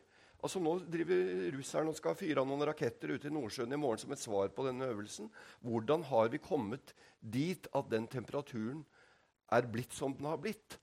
Og da tenker jeg at dette for farlig til at vi kan bare overlate til norske politikere. Dette må det sivile samfunnet også engasjere seg i. Og jeg personlig veldig bekymret for det jeg sa i mitt innledende innlegg. Dette med beroligelse, selvpålagte begrensninger. Det virker som norske politikere i glideflukt på de spørsmålene. Det viktigste at vi skal være håndfaste. Og da kommer det spørsmålet inn, også i forhold til det som skjer på Svalbard. Har Russland legitime sikkerhetsinteresser som de har grunn til å føle seg litt bekymret for? Og det gjelder Vardø-radioen. Det rett ved grensen deres. Og da tenker jeg at Putin virkelig ikke min mann, for å si det sånn. Og den Krim-anneksjonen blir jo brukt som et eksempel på aggressiv adferd. Og det var uærlighet rundt det, og det var mye å si om det som forkastelig. Men hvis man faktisk ser hvor viktig dette området for Russland historisk sett, og se hva som har skjedd etter nedbyggingen av den kalde krigen, så har jo, synes jeg, Russland legitim grunn til å føle at her tetner det til rundt seg. Når muren falt i 1990, så sa daværende generalsekretær NATO Werner at NATO ikke skulle ekspandere utenfor Tysklands grenser. Nå Baltikum blitt med. Balkan etter bombingen av Beograd i 1999 så sto russiske og amerikanske tanks mot hverandre på flyplassen i Pristina. Altså og det jo ikke og det jo ikke tvil om at det NATO her som har flyttet fram sine posisjoner. Og tidligere hadde vi mekanismer under den forrige kalde krigen, OSSE, multilaterale løsninger, for å ordne disse og diskutere disse tingene. OSSE jo nå irrelevant. Nå det bare opptrapping og svar og motsvar. Og dette synes jeg vi bør være bekymret for. Da det vel da det å si også at den bekymringen kan vel måles litt grann mer aktivt nå enn tidligere, fordi det har vel vært en del sånne demonstrasjoner og samlinger i forbindelse med dette her hangarskipet og spørsmål om det atomvåpen ombord eller ikke. Altså det noe nytt at folk begynner å engasjere seg, så jeg bare sier det vond i hangende snøre at folk i hvert fall interessert i hva som foregår, og få noen klare svar. Men du, Bård, hadde... Nei, det var et forhold til det spørsmålet om hvorfor man skal bry seg. En ting til forhold til, jeg synes det litt spennende, eller litt viktig å si. Det er jo den fiberkabelen som går til fastlandet. Sant? Den ble jo lagt med 2 kabler. Og det var jo fordi at man skal være sikker på at hvis det ene ryker, så har man andre. Men altså, den siste tida så har russiske fartøy gått rundt omkring i Atlanteren og lagt seg veldig nært fiberkabler rundt omkring. Og jeg vet at det var sysselmenn her for en del år tilbake som var ordentlig bekymret i forhold til da, sikkerheten for de kablene. Og så ser for deg at den kabelen plutselig kuttes i kveld. Så stopper du hele samfunnet her, sånn som vi har blitt avhengig av en nettforbindelse i dag. Altså, et konkret eksempel på at egentlig alt er sammenvevd i dag, og det skal så lite til for at man... Og krigføring kan være så mangt, egentlig. Så derfor tenker jeg at altså, det er veldig bra at vi sitter så mye folk og snakker om disse tingene i kveld. Men akkurat når det gjelder de fiberkablene og den nasjonale kontrollmyndighet som skal føre kontroll med de fiberkablene, det er også et annet springende punkt her som vi er inne på. For en ting er hva som lastes ned og plukkes ned og selges rundt omkring, men det som så transporteres ut gjennom fiber, hvem i all verden kan kontrollere hva som fyker gjennom der da? Jeg kan si kort om det da, sant? For vi skal ha en kontroll, og det er jo litt sånn utgangspunktet, et ønske da, om at, altså at dette skal da skje i tråd med traktaten. Og da er jo på en måte, altså Birger sa til meg før møtet, man kan jo ikke kontrollere all informasjon i den kablene der, og det kan godt hende at det er rett det. Men likevel tenker jeg at du må ha bedre kontroll enn du har i dag. Du må for eksempel, som det snakker om i forhold til våpensalg, og vite hvem som er sluttbruker. Hvem er det slutt får det dataen? Det går an å sette krav om, sånn som du gjør i forhold til våpen. Og det er heller ikke noe urimelig at du skal inspisere en satellitt før den blir sendt opp. I dag har de fått tillatelse til en tyrkisk satellitt som de egentlig ikke helt vet eierskapet på. Så gir de tillatelse likevel, fordi at det er noen runder. Det hadde jo vært ganske naturlig at du hadde inspisert den der satellitten før du sendte den opp, akkurat sånn som når du får skipskontrollen og besøk, for du skal ha en båt på sjøen. At en bil blir jo undersøkt før du får gi en tillatelse. Så det er en del sånne ting. Og det er en del sånne ting som er naturlig å kunne tatt en liten skikkelig runde på når det er egentlig snakk om kontroll, ny type kontroll. Det er egentlig veldig spesiell kontroll, fordi at det er antageligvis bare her og Antarktisk og kanskje andre tilfeller for traktater det her er aktuelt. Så det å tatt det litt ordentlig på alvor, det opplever jeg ikke at det blir gjort egentlig i dag. Så sluttbrukererklæring, sluttbrukerkontroll og en kontroll av satellittsystem før de sendes ut, det har kanskje vært det viktigste.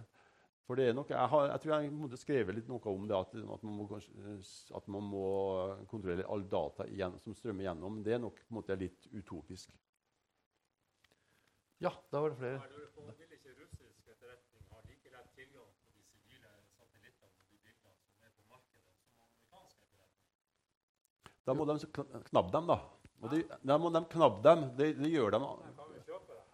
Ja, men de kan jo enda enklere knabbe dem, da. Altså på den måten sånn som norsk etterretning gjør med russiske satellitter, både fra Fauske og fra Hønefoss. Sant? Det gjøres fra Hønefoss i dag. Det er 130 satellitter som NSA og norsk etterretning tar ned på Hønefoss, og en god del av dem er russisk. Det samme skjer på Fauske.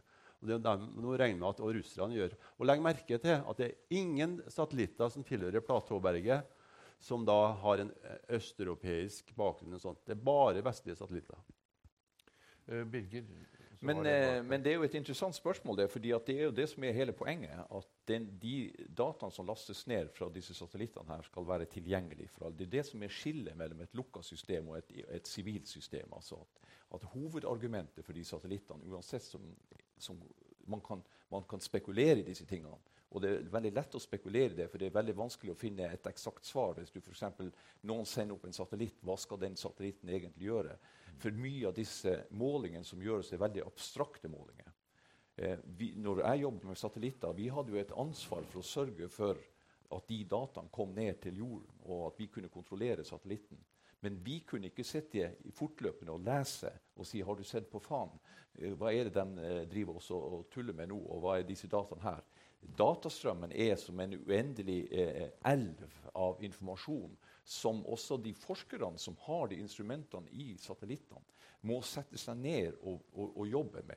Den datastrømmen, altså den binære strømmen, pulskodemodulerte binære strømmen av data, så kolossal, men til syvende og sist består den bare av enere og nullere. Alt dette skal bearbeides og settes sammen. Og hele skillet jo nettopp at det skal være tilgjengelig for alle. Men igjen det sånn at når du setter opp en antenne og trekker en regnfrakk over den, en radom, så det noe mystisk. Du har noe å skjule. Det jo det som at folk blir med en gang mistenksom. Og det ikke sånn at jeg skal sitte her og til enhver tid være den som skal være motparten som skal gå imot det han bor med. For jeg mener faktisk at diskusjon og alle disse tingene her har vært holdt alt for langt nede. De har latt det rommet være åpen for spekulasjoner og konspirasjoner og alt mulig av disse tingene her. Og jeg snakker ikke om konspirasjon i forhold til det du gjør. Men la meg peke på en ting.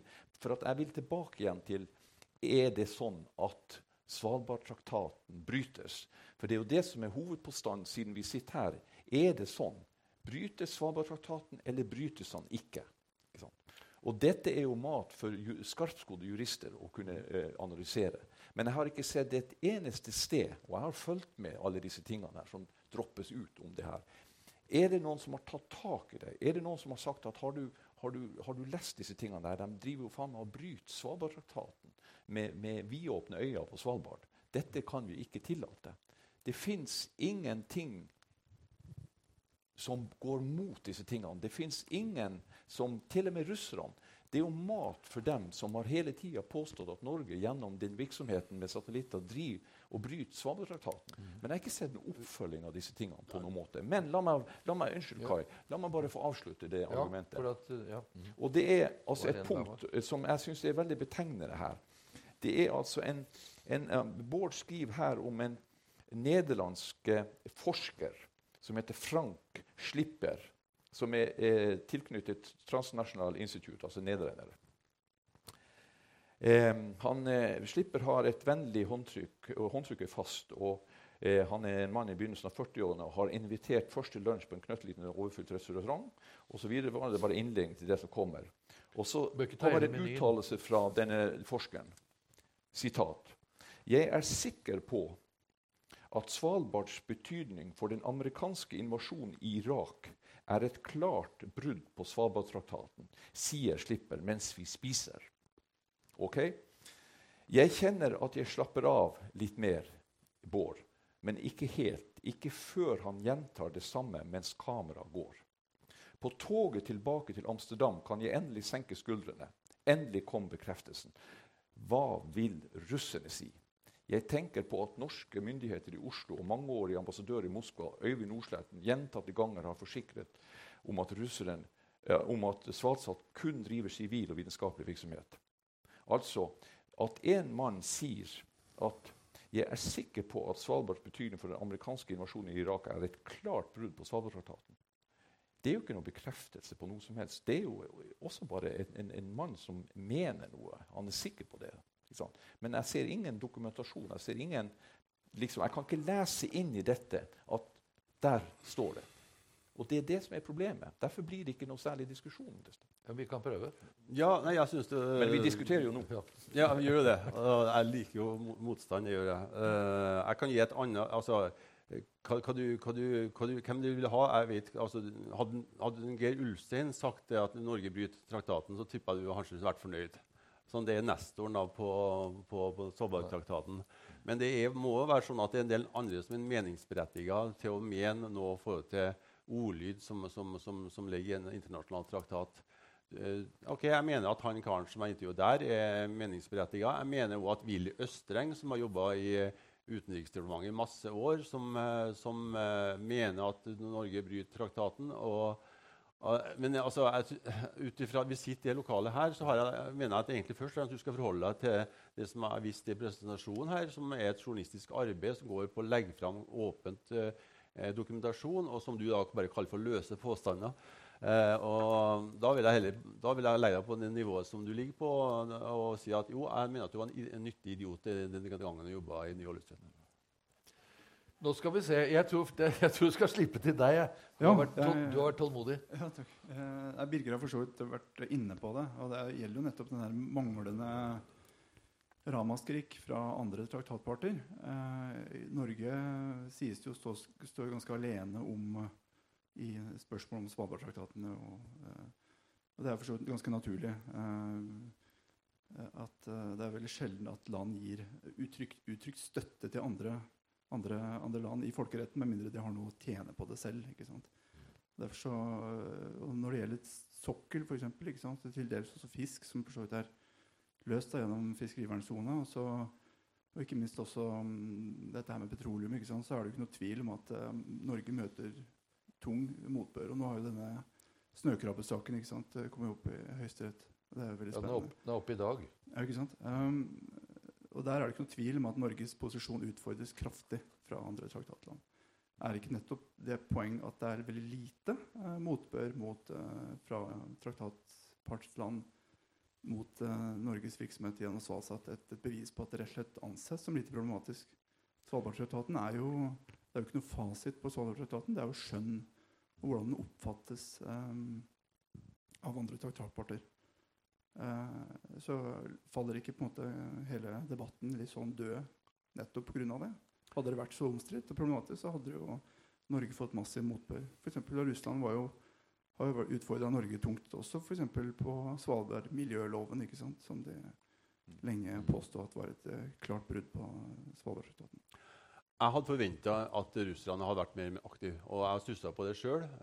Men altså, det finnes noen eksempler. Altså, det går nå å resonere for eksempel på forhold til ok, man lar Jan Vormdal drive og styre med det her, og han gjør en jobb som de er fornøyd med, og lar det være med det. Og så tar vi heller diskusjonen på kammerset i forhold til norske partnere. Det kan jo være en tankegang.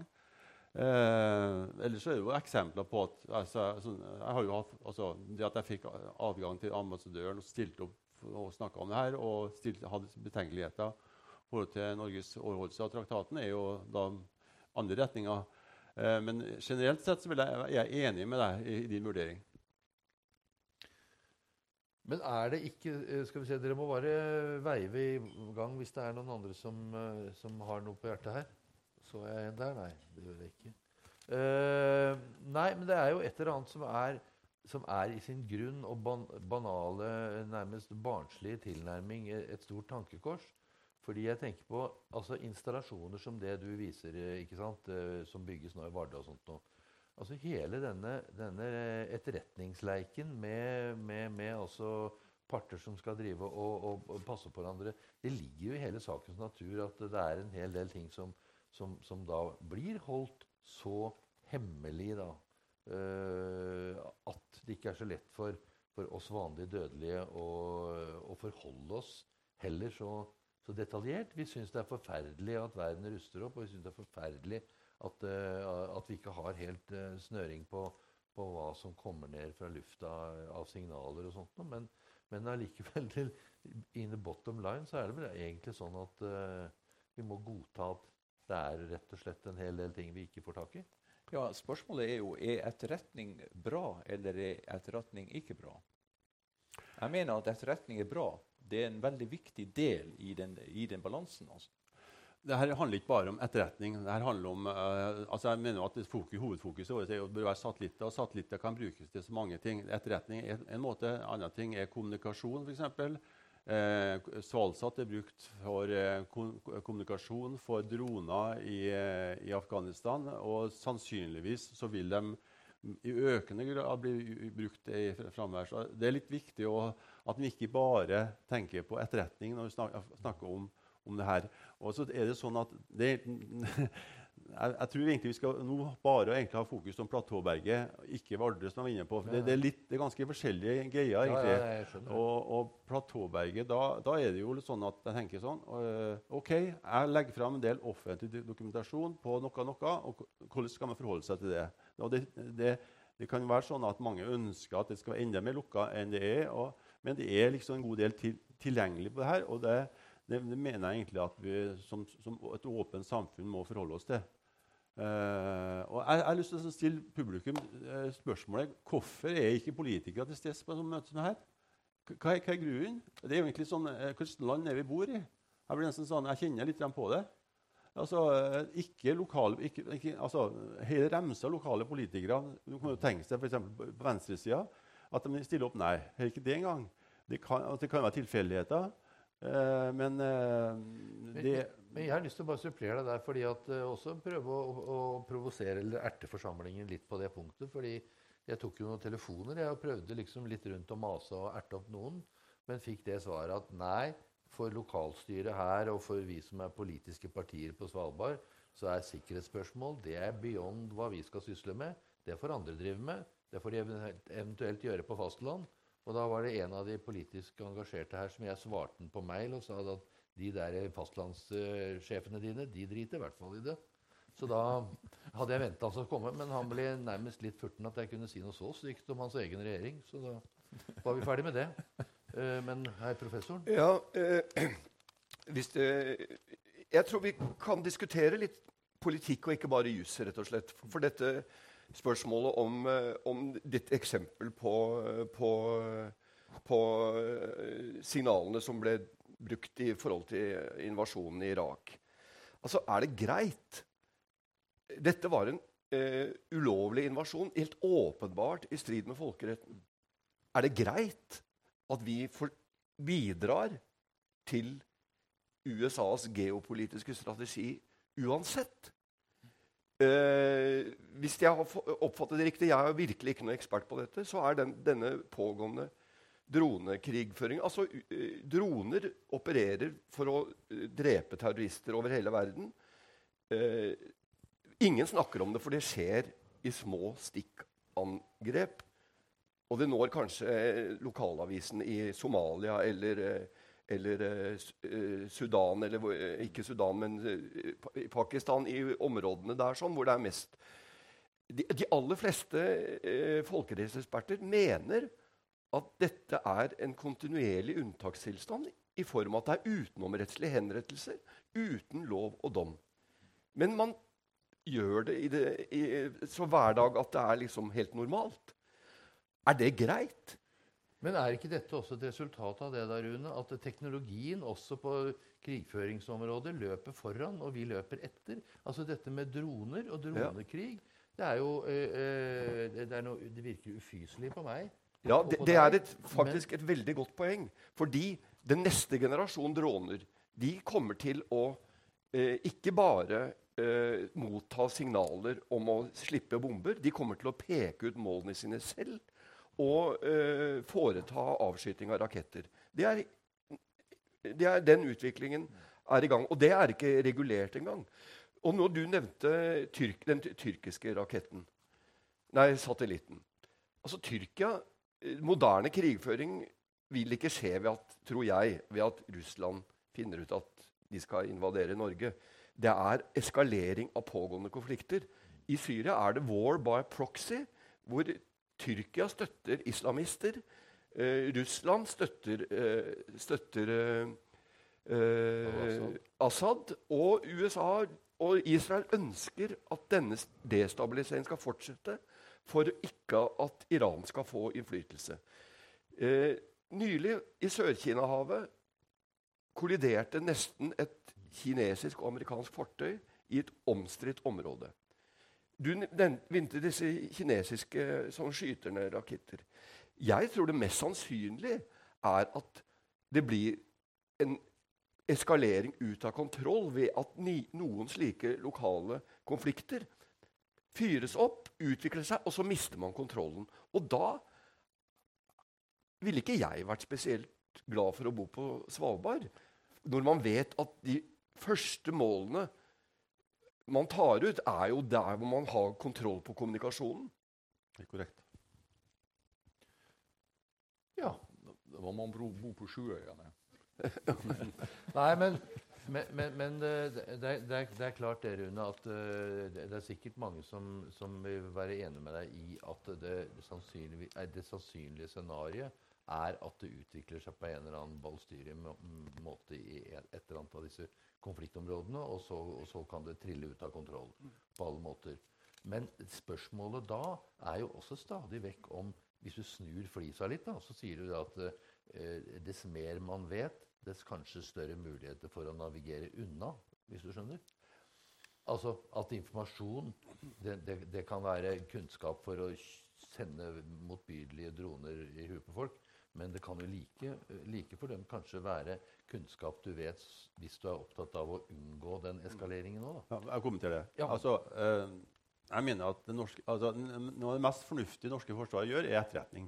Det høres kanskje rart ut at jeg sier det. Ja, men det mener jeg jo, fordi at du får et godt oversikt over hva naboene driver på med. Som jeg bruker å formulere meg. Hvis du har en uforutsigbar nabo, så er det i hvert fall veldig viktig å vite hva han driver på med. Men liksom fra det til at du sier at du bryter traktater og sånt, det synes jeg er verre. Men har du, altså vi snakket om, kan ikke snakke så mye just og sånn, men har du tenkt, når du har jobbet så mye med disse tingene, at denne forskriften som vi har vist til her nå, og sitert og sånt, og denne nye som kom i fjor, kan du tenke deg at det går an rettslig å regulere denne virksomheten på noen tightere måte? For eksempel sånn at du unngår det vi sitter og snakker om nå. Ja. Ja? Det er jeg ganske sikker på. At du kan gjøre det juridisk, og det vet de. Vær du sikker, både K-stat og Utenriksdepartementet vet det, at du kan sette opp et regelverk men da stopper du næringsutvikling i stor grad på Platåberget. Det ene, og det andre er jo at det er veldig viktig, spesielt for USA, men også for europeiske land, å få informasjon herfra. Det har noe med sikkerhetspolitiske samarbeid med Norge og USA først og fremst, at vi skal ha gode relasjoner. Det er kanskje en av grunnene til at vi har så masse fly over Trøndelag i dag, er at vi stiller opp med satellittdata fra Platåberget i den kjøp-salg-saken der. Og det er det store bildet. Ja, men det er jo litt rart det der, for det er jo litt sånn tankekors eller dobbelt på en måte da, at vi er enige om det, at det er nødvendig å ha en stor informasjonsflyt for å kunne avverge situasjoner og ha god kontroll, jamfør den der skarpskytingen til russerne midt uti her nå, og den der svære NATO-øvelsen. Men da må jo altså på en eller annen måte så må du jo da ha kapasitet til og muligheter til å ta ned den informasjonen nå. Ja, men kanskje presisere litt det jeg sa sist, at jeg mener at etterretning er veldig bra for det norske forsvaret, men det er jo ikke sikkert at alt det USA gjør, eller alt det Frankrike gjør, at vi vil gå god for det. Det er et viktig nyanseforskjell, etter min mening, rett og slett. Og det er jo det som er et kjempeproblem, også forhold til det amerikansk-norske samarbeidet altså på fastlandet, som er rettet mot Russland. Fordi at, vi får veldig god informasjon om russisk side, sånn for det norske forsvaret, men så er det mange andre ting vi gjør i det samarbeidet, da, som kanskje ikke nødvendigvis er samsvar med det norsk politikk. Hvis dere skjønte det. Tilbake til det. Ja, da var det. Jeg har ikke bodd her så lenge, og kan ikke så mye om det, men jeg føler at den infrastrukturen og teknologien som ligger bak denne informasjonsflyten det er åpenheten viktigst, og det er det som er det demokratiske ved det. Og ved å da sette begrensninger på hva som skal sendes, så mener jeg at du tar bort den åpenheten. For jeg tror ikke du kan velge ut hvilken informasjon så når alle kan få tak i den, så kan alle få tak i den, og det er selve poenget med den infrastrukturen. Ellers så blir det sånn der Don Quixotes kamp mot vindmøllene, og vindmøllene er liksom teknologien og informasjonsflyten. Jeg skjønner ikke hvordan du skal slippe unna det. Nei, du mener at informasjonen skal være åpnere? Ja, for alle? Er ikke det som er litt av poenget her i kveld? Jo, det er litt av poenget, men ja. Det er vel riktig det?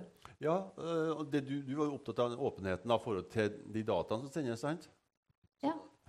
Og du leste jo det fra det forslaget som at det egentlig lå an til at det kunne bli en sånn åpenhet, men så ble det bort.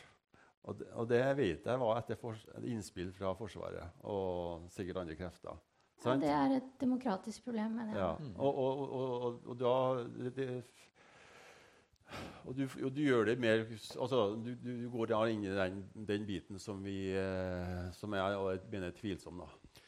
Og det du peker på, er jo akkurat det grunnen til at vi sitter vagla opp her, sånn herrene i dette herrelaget her, er jo akkurat det. At vi hadde en naiv forestilling om at dere som sitter her, og alle i Longyearbyen, skulle være interessert ut ifra vår idé om åpenhet. Og Rune og jeg som driver med sånn varslingsproblematikk. Jeg bare får bringe det litt inn på banen, for det er egentlig det vi steller med ellers. Og det er jo hele grunnlaget for det, er jo at vi skal ha, enten det er på arbeidsplassen, i bedriftslivet, eller det er i samfunnet for øvrig, så er vi opptatt av en åpenhet som forhindrer den ene katastrofen etter den andre. Altså at folk skal kunne snakke sammen om vanskelige spørsmål. Det høres banalt og latterlig ut, men det er egentlig i sin bunn og grunn det handler om når det er snakk om at folk skal ture og si fra at det er noe de er redd for, eller at det er noe dritt et eller annet sted som de gjerne ville tatt tak i. Og det er det jeg egentlig tenker litt på. Hvor lett vil det være, for eksempel, da?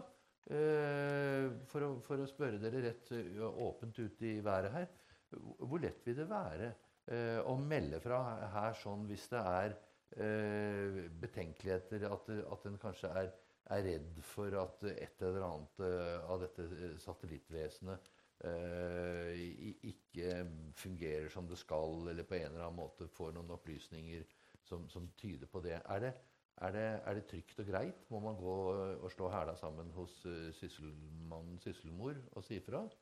At nå er det noe skummelt? Er det alltid liksom gjennom den? Eller er det klima for generell åpenhet på Svalbard?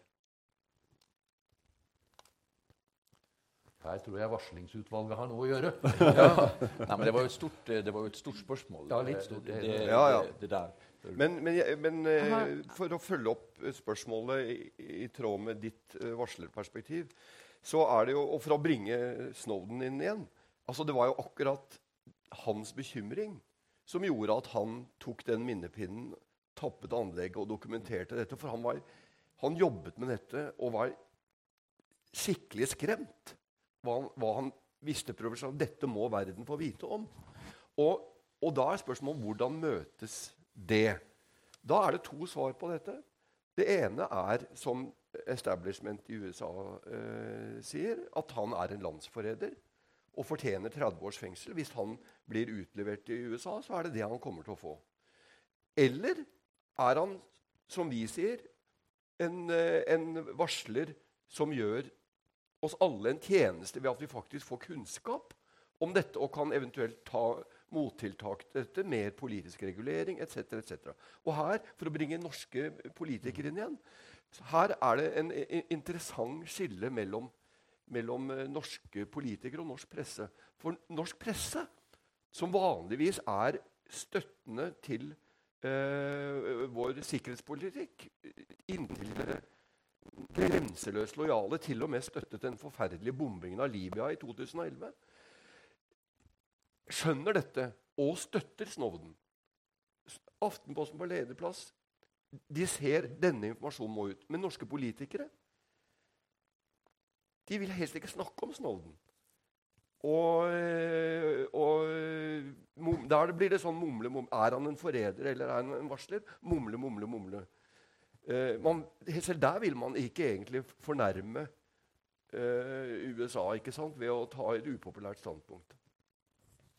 Jeg hadde et spørsmål til Bård. Hvor? Der, ja. Jeg tenker det at føler du at norske politikere er naive på en måte, eller kanskje litt feige i det her?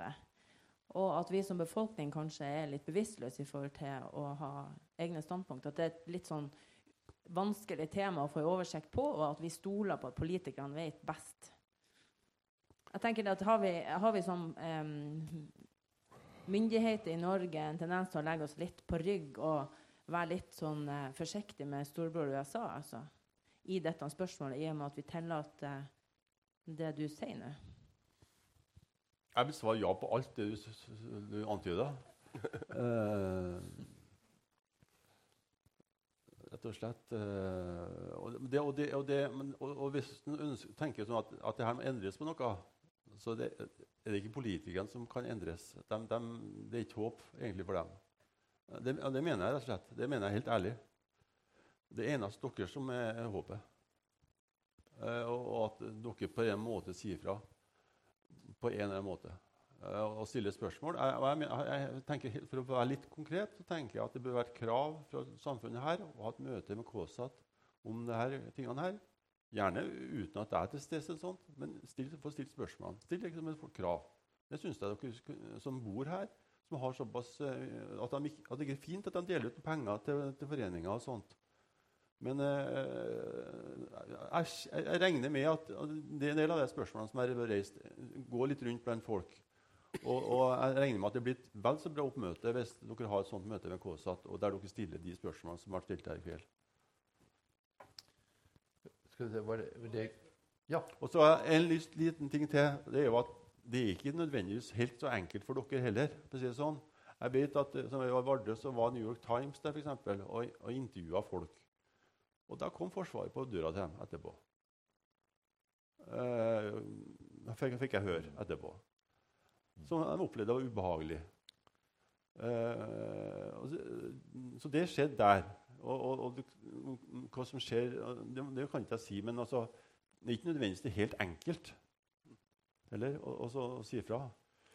Ole Robertsen. Jeg er gjest her bare, altså jeg har ikke noe greie på... Men karer, hvor realistisk er det at russerne eller kineserne bomber noe på Svalbard? For liksom stoppe en radargreie? Det høres litt rart ut. Ja, men ok, de har allerede hacka Flatåberget. Det er noe annet enn å bombe. Ja, men ok, jeg er egentlig ikke så opptatt om hvilken måte det skjer. Jeg tror det er viktig på en måte at man tar ut, som de snakker så pent om det forsvaret. Det er jo det som er altså, militært sett fare for et opptrapping og sånne ting. Det er det jeg er mest opptatt av. Og jeg tenker, hvis man bomber, så må dere for så vidt tenke seg at det skjer uten at det rammer Longyearbyen i hele tatt, men så presis som raketter sånn i dag. Men altså, at det kan skje, ja. Altså, ut fra perspektivet at i en konflikt, som et opptrapping, så er det absolutt første tingene som vil bli tatt ut, er sånne system som det her, før at man begynner å rulle med tanks. Birger? De har nok hatt den vurderingen på visse nivåer i forhold til hva som ville skje i tilfelle en konflikt. Og jeg synes det høres helt sånn altså, det er jo veldig dramatisk å begynne å snakke om at det vil ikke være trygt å trakke rundt i Longyearbyen, for vi risikerer å få bomber i hodet. Men det er jo ikke på den måten det kommer til å foregå. Altså, de er i stand til å tenke litt lenger enn som så. Det enkleste måten, det er jo ikke å bombe Svalsat for skinnflat. Det er jo bare å sørge for å kappe termineringspunktet til fiberkabel, så er jo alt opphørt uansett. Altså, og det er det også tenkt på. Sånn at jeg synes det å trekke det veldig langt, altså på den måten. Men jeg synes jeg henger meg opp i disse tingene rundt Svalbardtraktaten og artikkel 9 i Svalbardtraktaten og påstander om bruddet på Svalbardtraktaten. Fordi at vi har touchet det litt nå i forhold til er etterretning bra eller ikke bra. Og jeg vil si at etterretning er bra, og det betyr jo ikke at man dermed er en krigshisser eller at man støtter krig. Men jeg støtter meg på det i forhold til åpenhet. Altså. At hvis partene vet av hverandres trekk, det er jo når de ikke vet det, at det oppstår farlige situasjoner. Det kan man jo si er en påstand fra min side, men jeg synes i alle fall det er interessant å diskutere det. Og så tilbake til artikkel 9.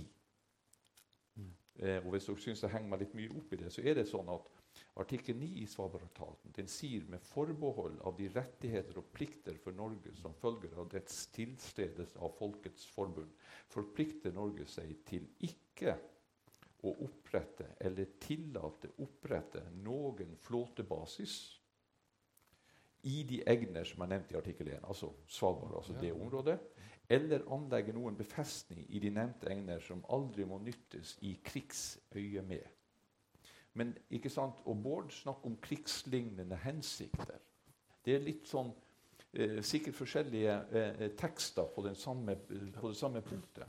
Men nyttes i krigsøyemed, det veldig offensivt. Ja.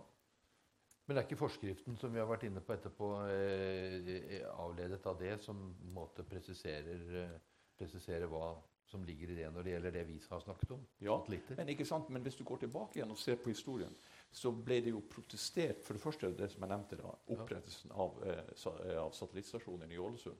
Neste runde som kom, det var en kraftig protester mot at det ble opprettet en liten flystripe i Ålesund. Der var det også trukket inn traktaten. De neste rundene som vi hadde, det var jo opprettelsen av flyplassen her. Det var jo en meget betent sak. Men det som har vært hovedprinsippet fra norsk side, det er jo det at vi kan ikke gi etter. Vi kan ikke på en måte si, ok, da lar vi det være, for da har du tapt. Altså, du er nødt til å stå opp mot dine prinsipper i forhold til disse tingene her. Og så får, i dette tilfellet, hvis Russland mener at vi bryter traktaten, ja, så har jo de muligheter å følge det opp, også mot de andre traktatene, altså de som har undertegnet traktaten. Og det har de jo sagt at de skulle gjøre, men jeg har ikke sett at det blir gjort. Nå, du ville svare ja, jeg vil også svare. Men jeg vet det, for at Ole Robert Sunde stilte spørsmål, og du på det. Ja. Selvfølgelig er det jo helt urealistisk at Kina eller Russland out of the blue bomber noe anlegg. Det er jo ikke på den måten det kommer til å skje. Altså, men jeg snakker om sårbarhet i forhold til eskalering av en Cuba-krise-lignende situasjon. Og vi vet jo at det har skjedd at det var svært nær ved at russerne mistolket en sånn oppskyting på Andøya, og det kunne blitt, det sier ekspertene, det kunne blitt en atomkrig, fordi de feiltolket situasjonen. Så det er jo den type reaksjon og motreaksjoner, og nå sitter det en mann i Hvite Hus som i hvert fall ikke jeg stoler på, at har en rolig og balansert forhold til en eventuelt eskalering. Men en sånn Andøya-situasjon, da er det vel viktig å ha best mulig peiling på hva som foregår? Hatt best mulig data? Fått ned ifra oven? Ja, selvfølgelig. Og dette er jo et dilemma. Men jeg synes man skal ha den delen av dilemmaet som faktisk er eksponering for en mulig trussel med en sånn helhetsvurdering. Det var der bak igjen. Ja, det er en kommentar. Jeg tenker det at det er vel ingen her som kan påstå at lederne i Russland og USA er høyt kompetent og veldig ekstremt stabil. Sånn at det er jo absolutt et spørsmål. Vi har jo faktisk en installasjon her som er interessant på verdensbasis, og den problemstillingen kommer man ikke unna uansett hvorvidt de blir å bombe den, eller om de blir å slite kabelen en plass ut i sjøen. Så det er absolutt interessant at dette temaet blir diskutert, og jeg tenker også at det er jo merkelig da at politikere ikke ser alvoret i det, all den tid den installasjonen som du har visst ut fra offentlige dokumenter er så viktig som man er. Både den og den i Vardø. Og da tenker jeg at her er jo et eller annet som gjør at folk ikke orker å engasjere seg, og det kommer ikke nok fram. Og hvorfor blir det ikke det? Er det fordi at vi ikke er i stand til å se alvoret i saken? Og så avføyder vi med at det er litt komisk at det skal bombes på Svalbard. Ja, ok, kanskje er det det, men vi har faktisk en installasjon som har en stor viktighet på verdensbasis. Det er 8 år siden, tror jeg, på en måte, det var en overskrift i Dagsrevyen på at Norge bryter Svalbardtraktaten. Det var en av toppsakene som jeg laget den gangen. Og det temaet har både vært her da i hvert fall 8 år. Men lokalt her i Longyearbyen så har jeg ikke hørt en stemme i offentlig som har sagt noe om det her. Og det tenker jeg, da er jo ikke rart på en måte at heller ikke politikerne føler seg presset til å si noen ting om det her. Det er den ene kommentaren, og så er litt opp til det å snakke om etterretning, og det er så bra og sånne ting. Men altså, jeg hadde jo 3 konkrete eksempler på bruk her da, i krig. Ene handler jo egentlig ikke om etterretning i hele tatt. Det handler på en måte om å håndtere en sandstorm. Det andre handler om etterretning for å kunne overleve. Ja, men det var en krig. Og skal vi da liksom bruke de dataene da, når vi da har undertegnet den avtalen. Og det tredje eksempelet som var i Afrika, handler jo om rene krigshandlinger som gjør det lettere for de som skal delta, om det kaller en offensiv krig, en defensiv krig. Det er i hvert fall en krig. Og da mener jeg at det viktig å knytte det til traktaten. Og jeg synes det 3 eksempler. Jeg vil gjerne på en måte at du forholder deg til egentlig også, uten at du måtte så...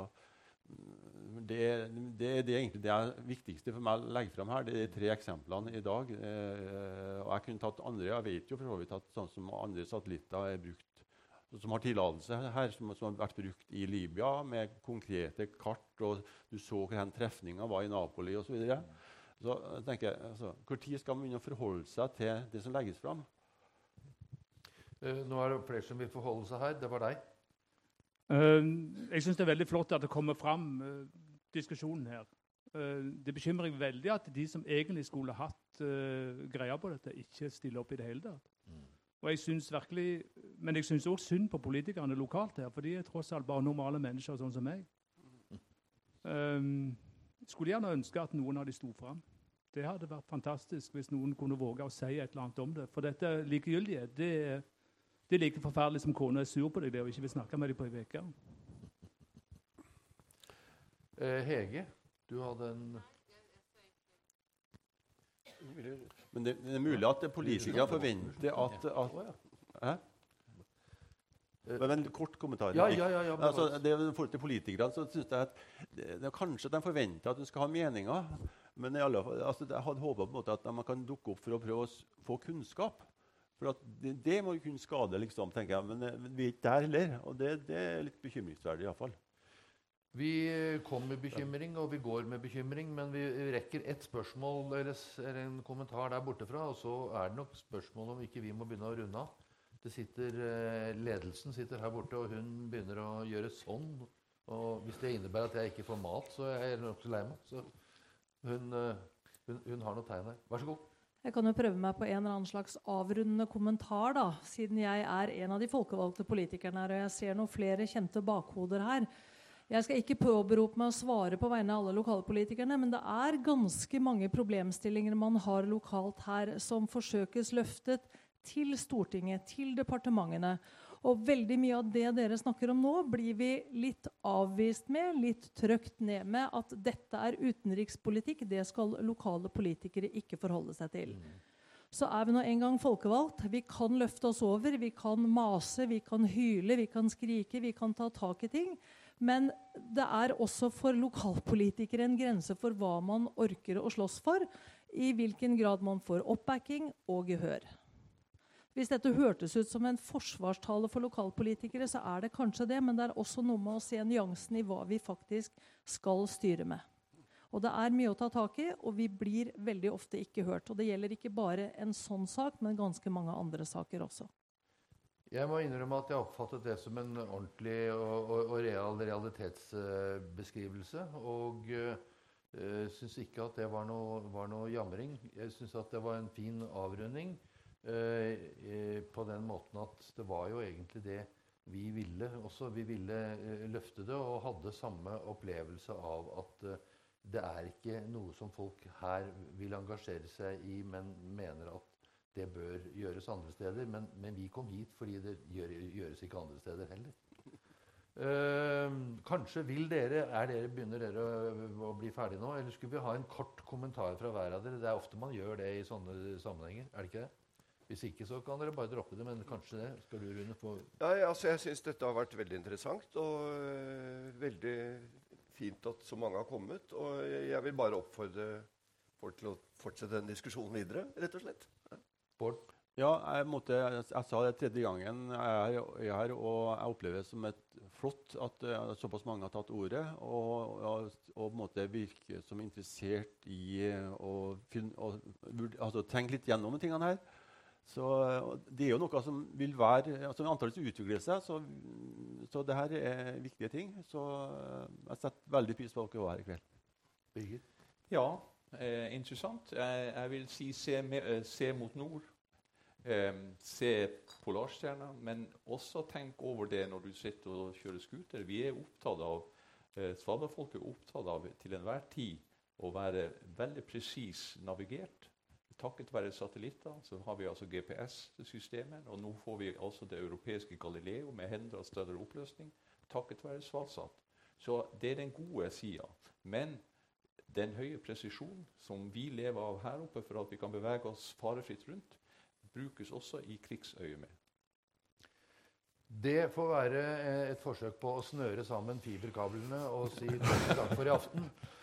Takk skal dere ha alle sammen for oppmøtet. Det var imponerende at dere kom, og enda mer imponerende at dere ikke svimet av, men ble sittende trofast. Nå er dere løslatt. Takk.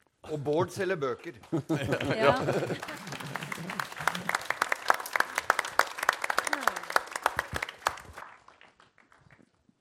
Jeg skal si kjapt tusen takk til panelet for at dere reiste hit og brakte oss deres kunnskap på temaet, og takk til et veldig tålmodig publikum som har sittet her i 2 timer og hørt på uten å gå. Det er fantastisk. Vi er ikke fremmede for å ta en kaffe på Artica i morgen for de som har flere meninger og spørsmål. Så da kan dere komme bort til oss hvis dere ønsker det. Og så har vi noen gaver. Det viktigste først, refleks og akevitt.